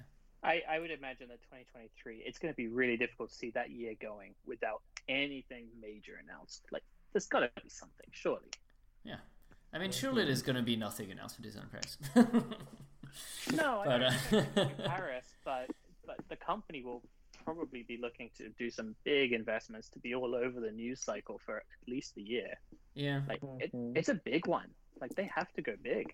The problem is Paris just needs the fixing first. So let's finish all the fixing. Let's finish Disney Village. Let's finish Walt Disney Studios. And then we can think of doing anything else. Like, I would rather not start a new project before everything is fixed, Because No, I don't Studios think is it'll going to be a need Paris another project. expansion. Like, crossing fingers that, Avengers Campus, Frozen, and Star Wars do happen in the next years, then we're going to need another expansion in there. It's going to be quite empty around the lake. So, I'd rather have another expansion before we get a third park, if it's to have like a half-baked park like Studios. Yeah, it makes sense to max out Studios real estate before doing a third park. Yeah, because also you have all the infrastructure and you have, but of course the third park also means that you can up the price quite a lot. And people are going to stay 3 days. That's the thing. I think Paris will get its third park eventually, like years down the line. But I think it will come. Yeah. Nothing announced before 2030 earliest. Yeah, but hey, it's going to be an interesting few years if all goes on plan for us Disneyland Paris fan. I think we have a lot on our plate. We tend to forget, but we actually have a huge expansion that is like happening right now. And apparently, according to Elliot, the works are going to start next week. So, Darren, we should play your Tim Delaney interview that you did with him. I'm just kidding. So a bit of background. This was recorded back when they launched Space Mountain, the version 1, right? Yeah, 1995. 95, and this was on a promotional cassette tape. It's a cassette tape of the press pack. So it's a press. So the tape has all the sound effects, the bands playing, the whole thing from the opening kind of thing, and then there's this few minutes of interview. All right, so let's. It's only 3 minutes, so I thought it'd be cool to like complete our theme from last week, with this interview.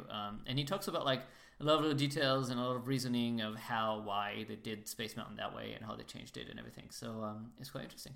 So let's play this, and thank you, Darren, for sourcing and recording, uploading all the stuff. And then sure. We'll be back in 3 minutes. The Space Mountains in our other parks have proven to be incredibly popular from their beginning to even to this day. They're the most popular of all of our attractions.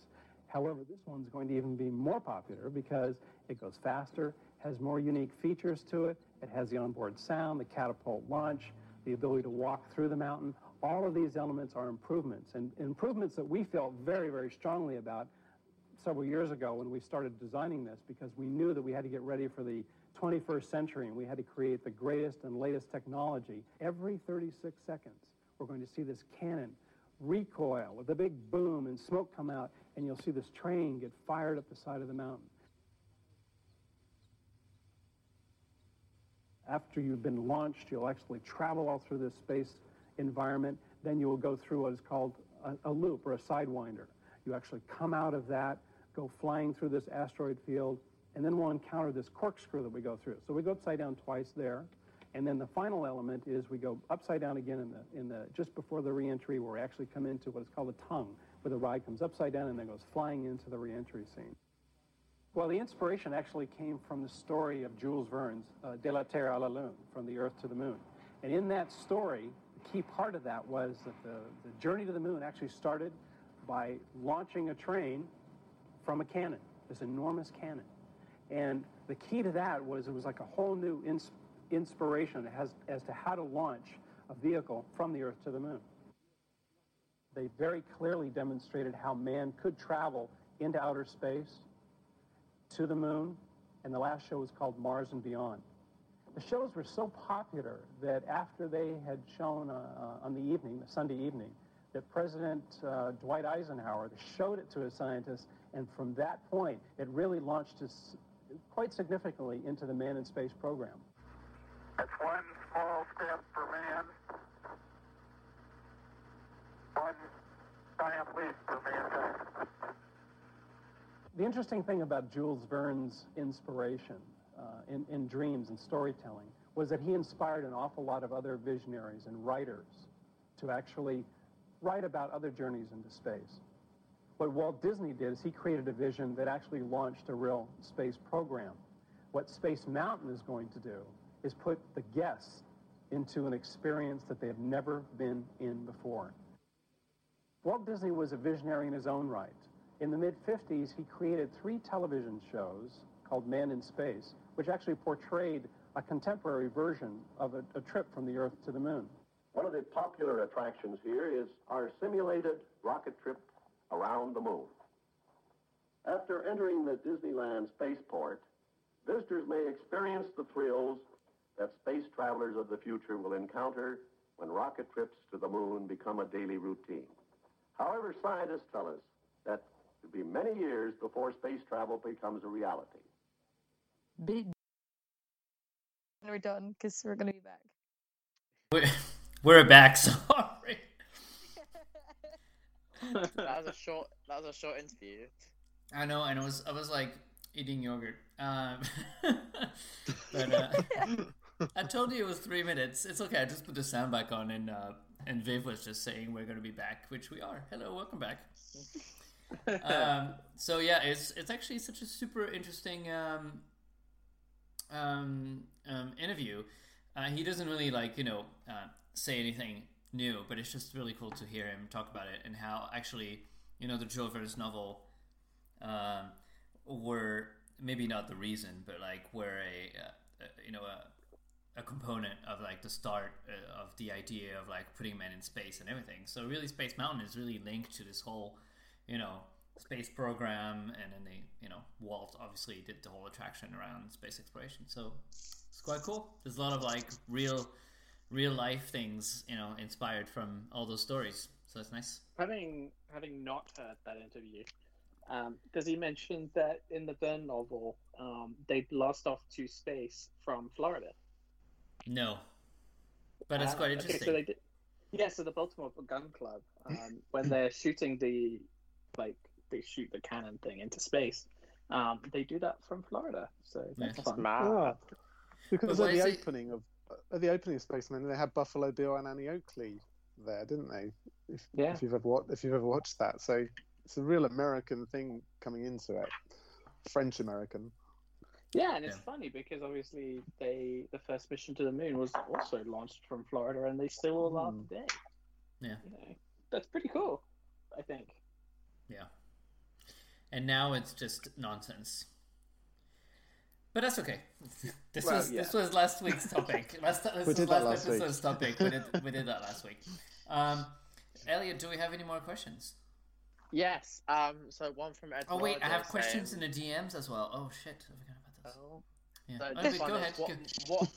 What more could we see to celebrate Pride Month? What more could we see around the world from the rest of the Disney parks, and why is DLP the only one to mark Pride? America. Well, yeah, I mean, Disneyland Paris has been actually kind of a pioneer on, and it's been a bit of a arm twisting, I think, behind the scenes to have an official Pride party inside a Disney park. Obviously, Orlando has had private gay Pride days. Events, gay days for decades. Red T-shirt, gay days. But it was never official. The reason why the US don't do it is you just have to look at, if they release a shirt or something that's a rainbow, just look in the comments and just look in the filth that appears. That's why. There was church groups threatening to boycott Beauty and the Beast because Josh Gad stares into the eyes of another man for not even 30 seconds. And people were threatening to boycott it. Which I think is sad, as I think, But Disneyland Paris have owned this now, don't they? They've taken away the Magical Pride name. They've put their name to it. There's real sort of pride in it, if you like. But I think that's the big step, because events for Pride have happened in US parks for a long time, but Disney has always taken the approach of like answering to all those groups, but that's it's not us.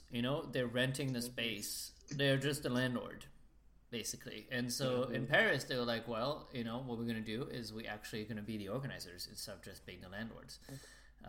And that's a big step. And I know, if you look on the grand scheme of things and all the, the progress that's been made in society just today, like, there was a court ruling in the US, like, putting forward the rights of LGBT community and all that. So of course there's way more important things, but I think on a Disney level it's a big step, because Disney has, whether we want it or not, traditionally been quite a conservative company, and it's been really hard, especially in the US, to make any kind of progress without everyone just going up in arms. So it is what it is. It's also worth saying that yes, they have done the landlording of some events, but at least in California, I don't know so much in Florida, is they have been taking part in Pride parades for many years now, and they've sent down like the omnibus and things. Like they've been doing that for quite a fair while.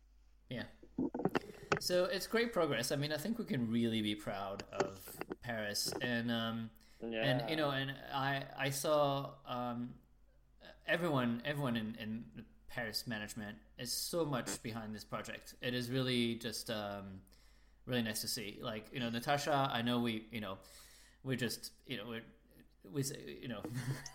we can be a bit harsh sometimes, but she's really behind this project, and she really means it. And Daniel Delcourt is also extremely behind this project, and they're all like very much on board with this. The ambassadors, and a lot of people at Team Disney, a lot of people at management are very much into this. So it's, I think it's too easy for. There's always some people who are going to say, oh, they're just doing it for the money, or they're just doing it, because it's cool, or to sell merchandise, or to sell tickets or whatever. But like, I can really tell you that those people really care about it, and those people really want to make a difference. And if you've been to the party, you've seen the cast members, and maybe you've run into, Natasha or Gio or Danielle, and you can see like how happy they were and how proud they were that the event was being held. So it was really nice to see that it actually really is something that they believe in. It's not a PR stunt. There's obviously a part, that is, there's always going to be economics, but also with the Pride event, they made it a Pride event rather than a character night or a Disney night. It had that, but it had that Pride feel about it, and they did it very well. Yeah. And from now on in Disneyland Park as well, which shows, exactly, they're actually willing to close the park early on that day for this event, which they only do for like Halloween in summer, And what I thought was really cool also is that, the Pride Parade at Studios last year, it was, I mean, if you know how like we're bitches when it comes to like quality and show and like how big the floats are and everything. It was a really small parade, but it was mostly people on foot dancing with balloons, and I think it really touched everyone, because it was like so emotional. It was a Pride parade, wasn't it? So passionate, it was a Pride parade. It was just like really. I think everyone got really touched. Who were there on their own time. Yeah, and they care, and they wanted to be there. And I think there was no incidents, because obviously, people were afraid, like, what's going to happen, like, if people are going to, behave badly or whatever, and like, I mean, there were a few crazy people, like a couple here and there, but makes things interesting. But mostly everyone, it was just like, LGBT families. Everyone was respectful of the location, Yeah, and there were kids, it was like really nice. And Boy George showed up with his camcorder. Sorry. Yeah. Maybe. I do think it'll go to the American parks, though. I think it will make its way over there. It might take a few years. But remember, like, all the hate that went around after that. They were like a petition. There was petitions. Yeah, they were like tagging Disneyland Paris in like hundreds of tweets per day, and just signing the petition. And also people, I think, don't always understand. Like, they think that, you could just go to the park with your family, and all of a sudden, instead of getting a normal parade, you're getting a Pride parade. No, that's not how it works. this is made by Disneyland Paris, but this is still a private event. If you don't want to go, you really don't have to go because it's not even during park hours. You really have to buy a special ticket for it. So, you know, I don't think it disturbs anything or anyone. So, yeah. But some people don't understand that because obviously they don't want to understand that. But hey. So, sad times, you know, it would have been last week, 2 weeks ago or something this year. And obviously it is cancelled like everything this year. But hey, next year. Already confirmed for next year. Yeah, I wonder if they're gonna keep the same performers. Yeah, the same lineup, and the same for Electroland. Electroland had a great lineup this year. I really was excited to go because I've never been. I mean, to a good theme, didn't it? It was a good maybe theme. Maybe the whole reason that they already put a date next year is because they keep the same lineup, you know, so that they were early to like reschedule with the artists. Yeah, possibly. Maybe. Yeah, we'll see. Possible, we'll see. And I mean, in terms of like diversity in the parks and everything, I think it's quite hard because the attractions and everything are quite based on Disney stories. So it'd be quite hard to like add diversity to the parks. But I mean, it's not impossible. I don't know. Yeah, why not? For like new attraction and all this and that. I mean, we're building Frozen Land. There's all those rumors. I don't know. But you could do things like, yes, you've got your Pride Party one night a week, but this kind of requires Disneyland Paris food service to be good. But hey, you could run like special menus and things like that, special merchandise for the month. Like it doesn't necessarily have to be a huge thing. Like it can just be, this is the Pride month, and for this month you can buy all of this stuff. And this is what happened last year. Right? Snacks. Oh, maybe themed around Pride. Maybe not the snacks, but last year there was definitely a full line of merchandise. The month. Yeah, there was. Yeah. Which was it would be nice to have like snacks and things. Like if the food. They can make cupcakes with like. Yeah, I mean they had the rainbow cake, but it was quite hard to find on the nights. But you go into. I remember last year in Disneyland, I had the Main Street Electrical Parade cake in Plaza Ring. Yeah. And that's like that's like got the rainbow colors inside, so you can do rainbow cake. It's possible. Yeah. They also had like all those cute Main Street Electrical Parade snacks, like the snail.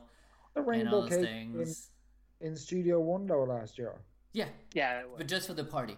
But the thing is, like, I think I mean, obviously it was the first edition, so they need to like get their groove. But I was under the impression that you can only get it with the menu because it was really heavily advertised on the screens at Coulisses, amazing restaurant, and and clearly I did not really fancy getting an Coulisses burger just to get the cake. But apparently it was also sold at like a truck in the back of by cool. Tower of Terror, but I didn't realize that. But yeah, so next year, which is really cool. They just gave you a little like piece of paper coming in, like here's what we're selling and here's where to get it, because then at least people would know what we could get. So basically, and that is something they had with the Star Wars and Frozen season. That is something I feel like they need to do. They did it last year for the Lion King as well, but I feel like it definitely needs to. It shouldn't be like whenever we feel like it. It should be literally all the time, because like it should be on the back of the map or something. Yeah, exactly. Like that's what I was gonna say. If you go to Tokyo, they give you those maps and they have all this on it. Go ahead, Patrick. Sorry. Hello. No, just like the more, like we said in previous episodes, as soon as you walk through the gate, that's when they should be trying to get you to like spend more. And if people don't know what you're selling, then how you expect them to just wander across it? Yeah, I mean the real estate on the weekly program is not really well used because you have like already like 2 pages of just photos, and then they have like huge charts with all the times and stuff that could be much more compressed, and then you could probably have at least like 3 or 4 pages where you could put like the latest merch, where to find it, the latest snacks, and where to find it. And given they print those every week, they could update them really frequently with like, here's this new doll. But that would rely. Here's this new. To each other. Yeah, that's true. But like, here's this new cake, this new jersey, this new like collectible, and you can find it at this store for that much money. In Tokyo, I remember those like merchandise, are like literally the phone book. Like there's like a million things in there. So yeah, but hey, we'll see. Do you reckon? I guess. Do you reckon there's too much space given to like sponsors on it? Because I feel like there's a lot of like when I look at like maps and like programs and stuff, I feel like there's always like a really kind of big space for sponsors, and I know sponsors are necessary for like the running of the park and to make money and whatever. But I'm like, I feel like just in general. Yeah, maybe. I don't know. Like Pandora. Yeah, but they make loads of different, like, they make them in loads of different languages. So it's not as if they're, like, squeezing 6 languages onto one map. It's like each map has its own kind of space to breathe, like. Yeah. And Seb says he loves the Disneyland program. Look, it's like monochrome with just a schedule. They just print on a white paper in, like, one color all the times. And you just, like, slot it into, like, the bigger park map when they give you a ticket. It's quite nice. It's a bit old school. Yeah, there's a lot of things that those parks do a lot better. I think Paris, they kind of just get away with doing things really basic. But if you remember, they were starting to do it. They made that little guide about a week before lockdown with the two Frozen and Star Wars snacks on it. Yeah, that was very nice. Yeah. It was things sent are to in us. motion, I think. It was sent to us on Inside Ears, this like weird PDF that was just this really narrow and really long thing, and no one really understood why it was that weird format. And we're like, oh, it's because it's from the printing. But why can't those things be ready for? Because like the Frozen season and the Star Wars season had been on a while. Like, do you know what I mean? Like we had them. The hotels had them, but only at like. Only the concierge and only like small, like they didn't come in like large amounts, like the buttons, for example. So they just didn't really give them to people. And I think in the parks they had them as well, but just like they didn't really talk about it, So only if you knew they existed, you would be able to find them. That's always kind of a thing at DLP. You have to know things exist. They don't only give it to you. Yeah, because I remember at David Crockett Ranch, they just gave them to every single guest, and I was like, oh. That's smart. Interesting. Well, maybe that was a test. That's why we follow DLP Report, isn't it? Yeah, it could have been a test. Yeah. I mean, there's definitely an effect. Like if we tweet about, there's a new button somewhere, or like there's a new program or new something, people are gonna go and like, because there's so few things that you can get for free inside the park, like buttons or guides or whatever. That like when there is something, people just like rush to it. I feel like in Disneyland or Disney World, it's such a normal thing. Like, the first thing you're going to think when you get into the park, unless it's like your birthday or your first visit, you're not going to rush to get a button. But in Paris, if you learn that they have new buttons, everyone is going to want to get one because they know it's never going to last, and then they want to have, like, this collectible. So maybe if they were more available, people would stop, like, running like crazy for them. But I like the guides. I don't know how we got to that discussion, by the way, but here we are. Food.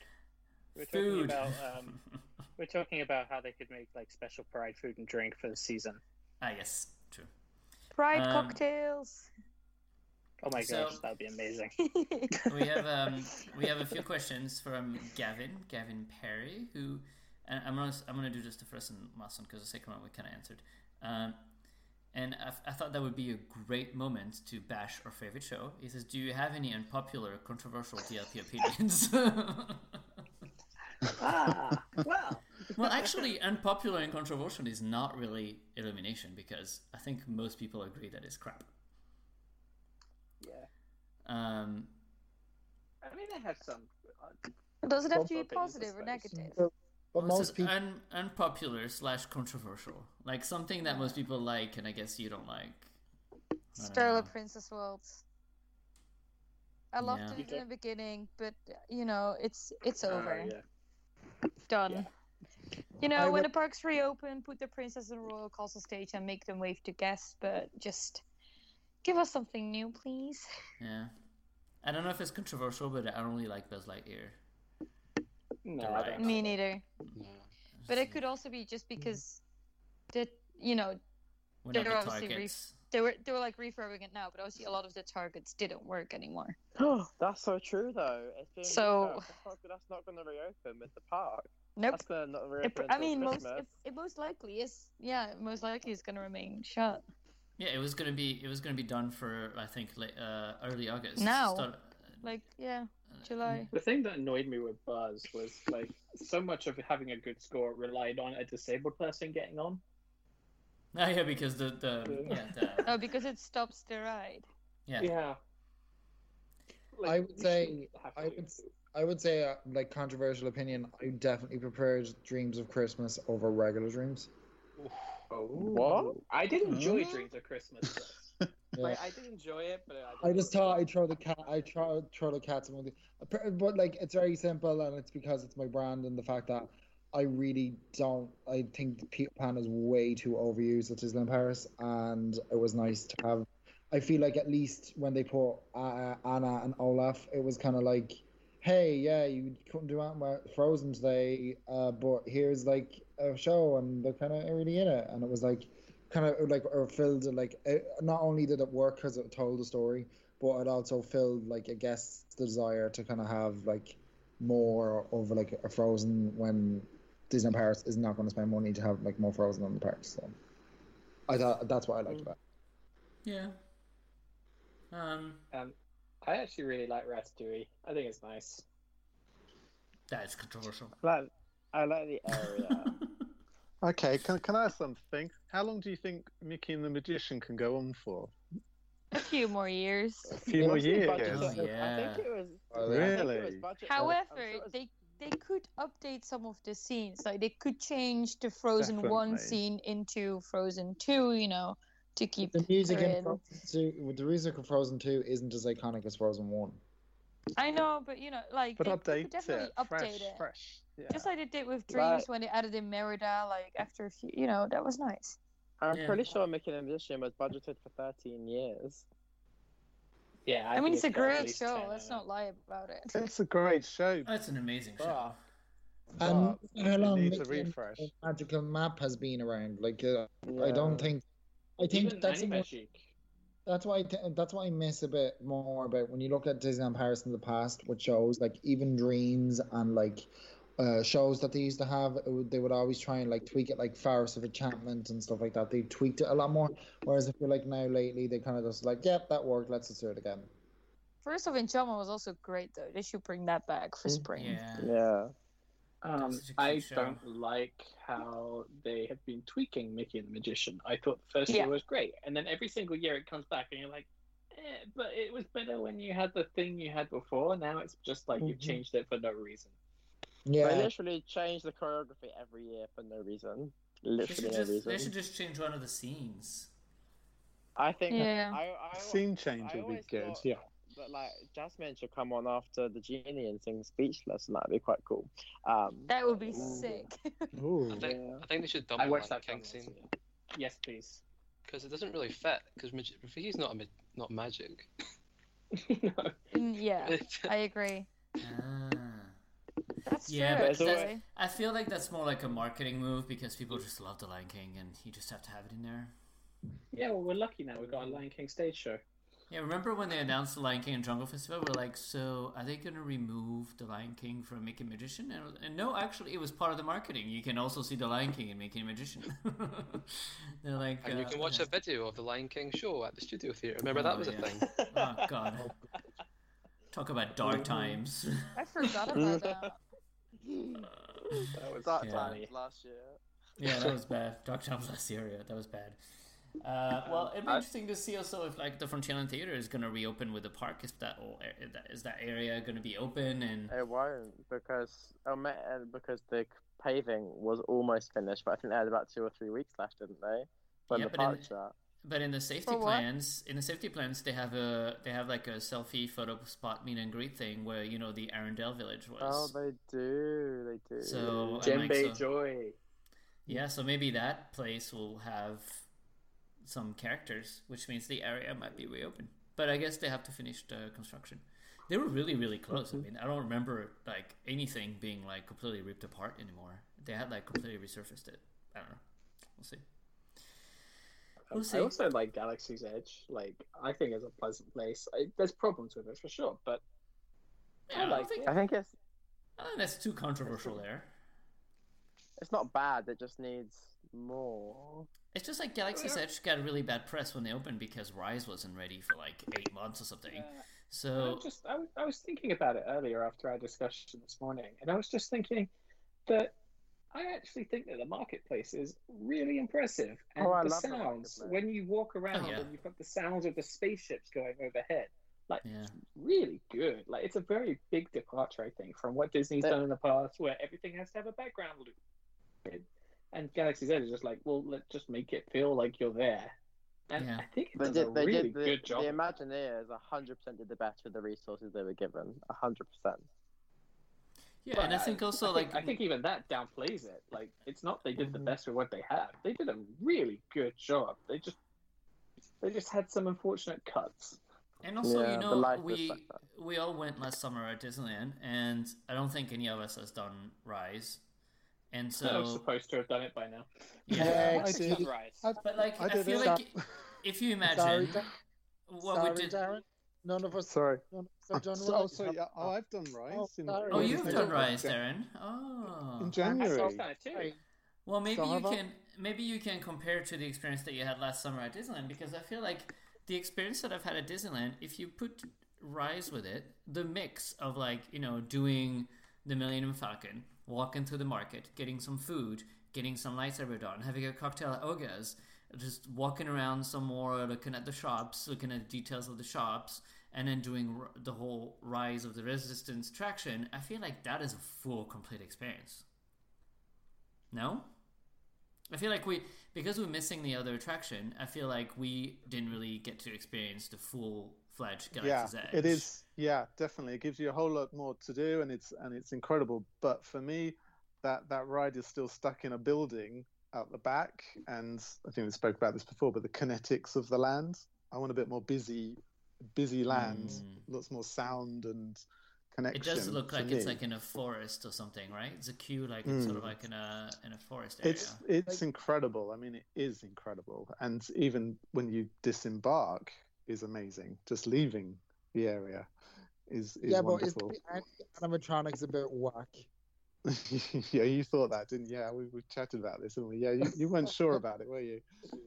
Like, it was cool, but I just feel like the animatronics are so whack, and I'm like, what's happening here? Everyone else is so cool, and then there's like, Everything is wow. his It legs is aren't wow. moving, and he's moving towards me, but his legs aren't moving. What's happening? And I haven't been to both of them on either side. It's like the Disney World one is flipped around, so the sun is in a different direction. So you feel like you're in California, or sort of Galaxy's Edge in California, but the sun is coming from a different direction, so your photos are a bit different. That was my thought. That's interesting. Yeah. So if you're standing at the Millennium Falcon, you've got the sun behind you, kind of thing. Ah. Yeah, it's Alright. flipped. Okay. Never thought of that. I think should we that, do... that marketplace is just like a masterpiece, though. I think it's Yeah, it's one of the best parts of the whole land. Should we do one more question? Do you have more questions? Yeah, I mean, we can do a last one. It can be like a quick, round table, because we're already going on 2 hours and a half, people. Which attraction is most desperately in need of refurb or upgrade? So we're talking Disneyland Paris. Ratatouille. Yeah. Do you feel like they could actually rebuild Ratatouille and remove the screens? No, that'll never happen. No. Well, I would say Buzz Lightyear, but now it's getting his refurbishment. I don't know. I To be would honest, say I Hyperspace think- Mountain, because it doesn't make Yeah. sense. Like, it just doesn't make sense. Yeah, I mean, Space I think- Mountain, I think they did a great job with the experience enhancement plan. So I think most stuff that needed to be refurbished has. And I don't think attraction maintenance in terms of paint and stuff like that is much of an issue at DLP anymore, per se. Yeah. Pirate still has some issues. Like, the Yeah. dueling pirate still never work.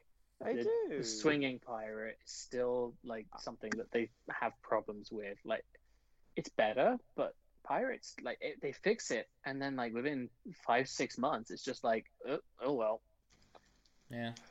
Well, the thing is, I would also say, all the effects in Into Small Worlds, like, I feel like all those effects are so simple, and it's just really astonishing that they can't keep them running all the time. I get that the attraction's open all day, and those things are like, swinging or turning all day, but, I mean, I don't know. The kites on the ceiling, and we were talking about that the other day. I feel like all this should be like such simple effects, and they add so much kinetic and movement to the attraction. Sometimes you go through it and everything's kind of just like dead, you know? It's like, you have like some things turning, but you know, the whole ceiling is off. That ceiling needs to be darkened as well. Yeah, it's lighter. It's too light shade of blue. But it's the blue sky because it's a small world. But the colors, the lighting and things in Small World is beautiful. It's just completely ruined by the really light sky. It's sky ceiling. It just doesn't make any sense. You see all the squares from the drop ceiling. Yeah, and you see the air conditioning vents, and it's like you go to even the Disneyland one. It's not perfect, but it's a lot darker, and it does look better for it. It's interesting that they never corrected that in a refurb or something. I guess they never repainted the ceiling. Because at Pirates, for example, talking about Pirates is completely dark, and sometimes you don't even realize that there's a ceiling.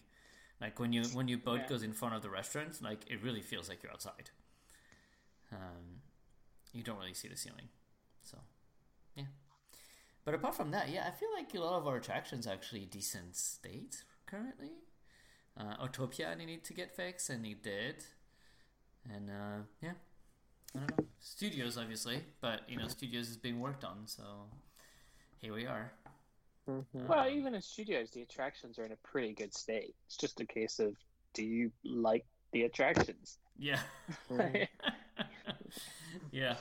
Well, soon, hopefully, we will like it. Oh, Seb says the smoke in Big Thunder Mountain, but I mean, I feel like that's also something that they added later. It didn't work, but It's on the list. It's probably being sacrificed. Flying carpets over Agrabah needs a desperate refurbishment. What does?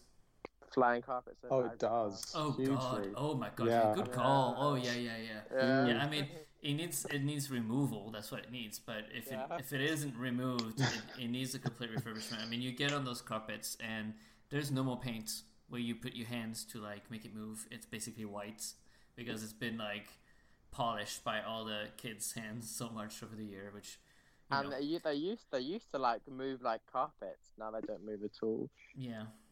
In today's world, I'm like, how is that going to work? Are you going to still be able to operate your carpet? Do you want to touch that lever? I don't know. Same with Dumbo. They did in Hong Kong. Dumbo won't reopen, and you'll have Mickey and Minnie going around on Dumbo.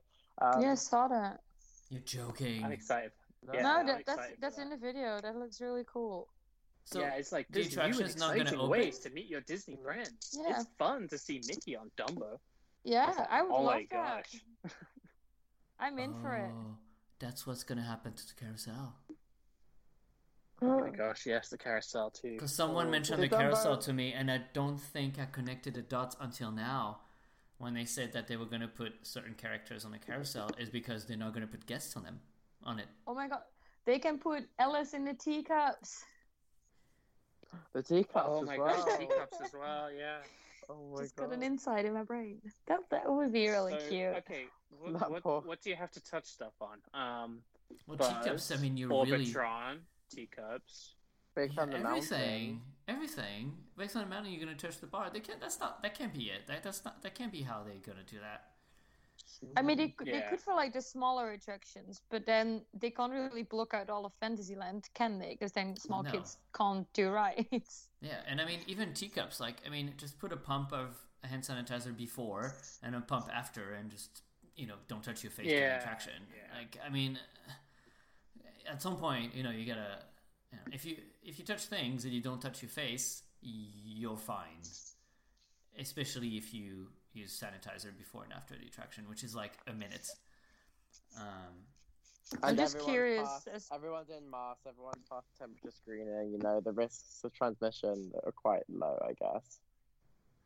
Yeah. I mean, I'm just curious as to how much they're gonna obligate the masks, because in like Park Osling, they're not obligated unless you're in a covered space. Well, I think in Paris it's everywhere. Yeah, everywhere. Yeah. But they might have those like rest areas like they did at Universal, where you can go in there. It's separate from people. Also, how are they gonna control smoking? Because Yeah, smoking is gonna have. That would be such a great time. That'd be such a great time to like forbid smoking in the park. Yeah, I mean, if you're gonna blame things on COVID, like put that on the bill, please, because it needs to go anyway, and so that would be a great time, you know. Because they could use like the smoking areas as like relaxed areas. Except if people are gonna smoke, I would really not want to be. I mean, it's a respiratory disease. You probably don't want to rest in a smoking area. No, absolutely not. I think. So the way the American parks did it is you actually have to leave the security cordon to smoke, so you have to go outside. I'd be all down for that. Yeah, yeah, but European guests are gonna be so mad. There will be protests because also like I feel like in the US, like at Disney World especially, if you leave the security area, like the queues are rarely like apart from like morning rush or whatever, the queues aren't usually too long. But in Paris, sometimes if you get back on the Plaza Hub, like you're gonna have to queue again to get back in. It's just like, but yeah, Plus, they could there'll just be like a bunch of people on the Plaza Hub smoking. Well, they could turn the picnic area. You know that picnic area that no one uses because everyone brings their food inside the park. The one that's by the moving walkways. Though. Yeah, well, that could be the smoking area. You could put like 200 people smoking in there. Although the smoke. No, it's next to the moving walkways. Like when you exit the moving walkways. It's by the buses, isn't it? You know the bridge where you walk like from the buses to the Hotel New York car entrance. Yeah. You see it on your right. There. You can enter there. Yeah. No way. I've only been to guest parking like twice. I'm not talking guest parking. I've never been actually inside the picnic area, but I kind of want to visit now. It was funny.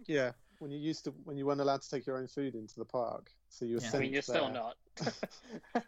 Well, but technically not supposed to do that. Early 90s, they actually checked your bags for it. Yeah. So that's the only thing they were checking your bags for was food. Yeah. Well, after the first year, they were like, "We're not making money. We're not going to let anyone with food inside the park."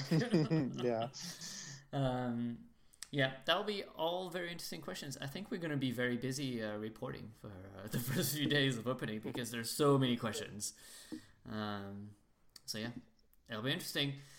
So I think this concludes the show. I missed DLP. We will be back in 2 weeks, but maybe we'll be back next Monday. Are we going to do a show no matter what day it's announced? Like, if it's announced, should we just do it? I just answered your question, Jeff. I mean, yeah, but oh no, next Monday's WWDC. Oh no. Well, we'll do that, Elliot. But I mean, I don't know exactly how much more we can discuss about the reopening. We cannot like spill all the tea at the beginning of the show. I don't know how much we can discuss once we have the dates, but hopefully we'll get more details from Disneyland Paris on the day as well. Well, we should get. I suppose what we should get is details about the reservation system, and all that kind of thing. That they will announce some things that we don't already know. I think. Yeah. True. What's going to happen to people who have booked hotels, like all that kind of stuff? We might be able to answer those questions next week. Exactly. All right. So it's not going to be next week. It's going to be the week after. Yeah. No, it's going to be next week. Maybe in the middle, in between next week Friday. Well, we'll see. So the last song of the day is someone selected Disney in the Stars. Who is it? Richie. Oh, it was Richie. Great, thank you, Richie. So I guess Disney in the Stars is. Requests and he's not on the show today. Yeah, I don't know where he is. He was supposed to be. I think he's working. He's working. He says. He's still working. Oh, okay. Well, I didn't understand that. Sorry. He does like every other Friday, every other Monday or something. He works. Oh, so all the Mondays we have a show. Yeah, so it's gone into that. Yeah. All right. Well, that's amazing. We did well. Oh God, we did well. Great timing. The last song of the show is called Disney and the Stars, and from what I understand, it is a fireworks show at Hong Kong Disneyland, which is the musical theme of today. So this is what we're going to end the show with. And thank you everyone who listened to our almost 3 hours of rambling. And thank you everyone for joining on the show as usual. Thank you, Patrick, for the quiz. Thank you, everyone. Thank you. And we will see you in a week or in 2 weeks, but we'll see you soon. we will not show up without a reopening date in hand. So, so hopefully unless the reopening date gets delayed, and we happen to be here in 2 weeks anyway. Exactly. But hopefully So at we'll some have. point in the future, there'll be another show. But we'll have the reopening date hopefully on the next show. All right. Thank you for listening, and we will see you next time. Bye-bye. Bye. Bye. Bye.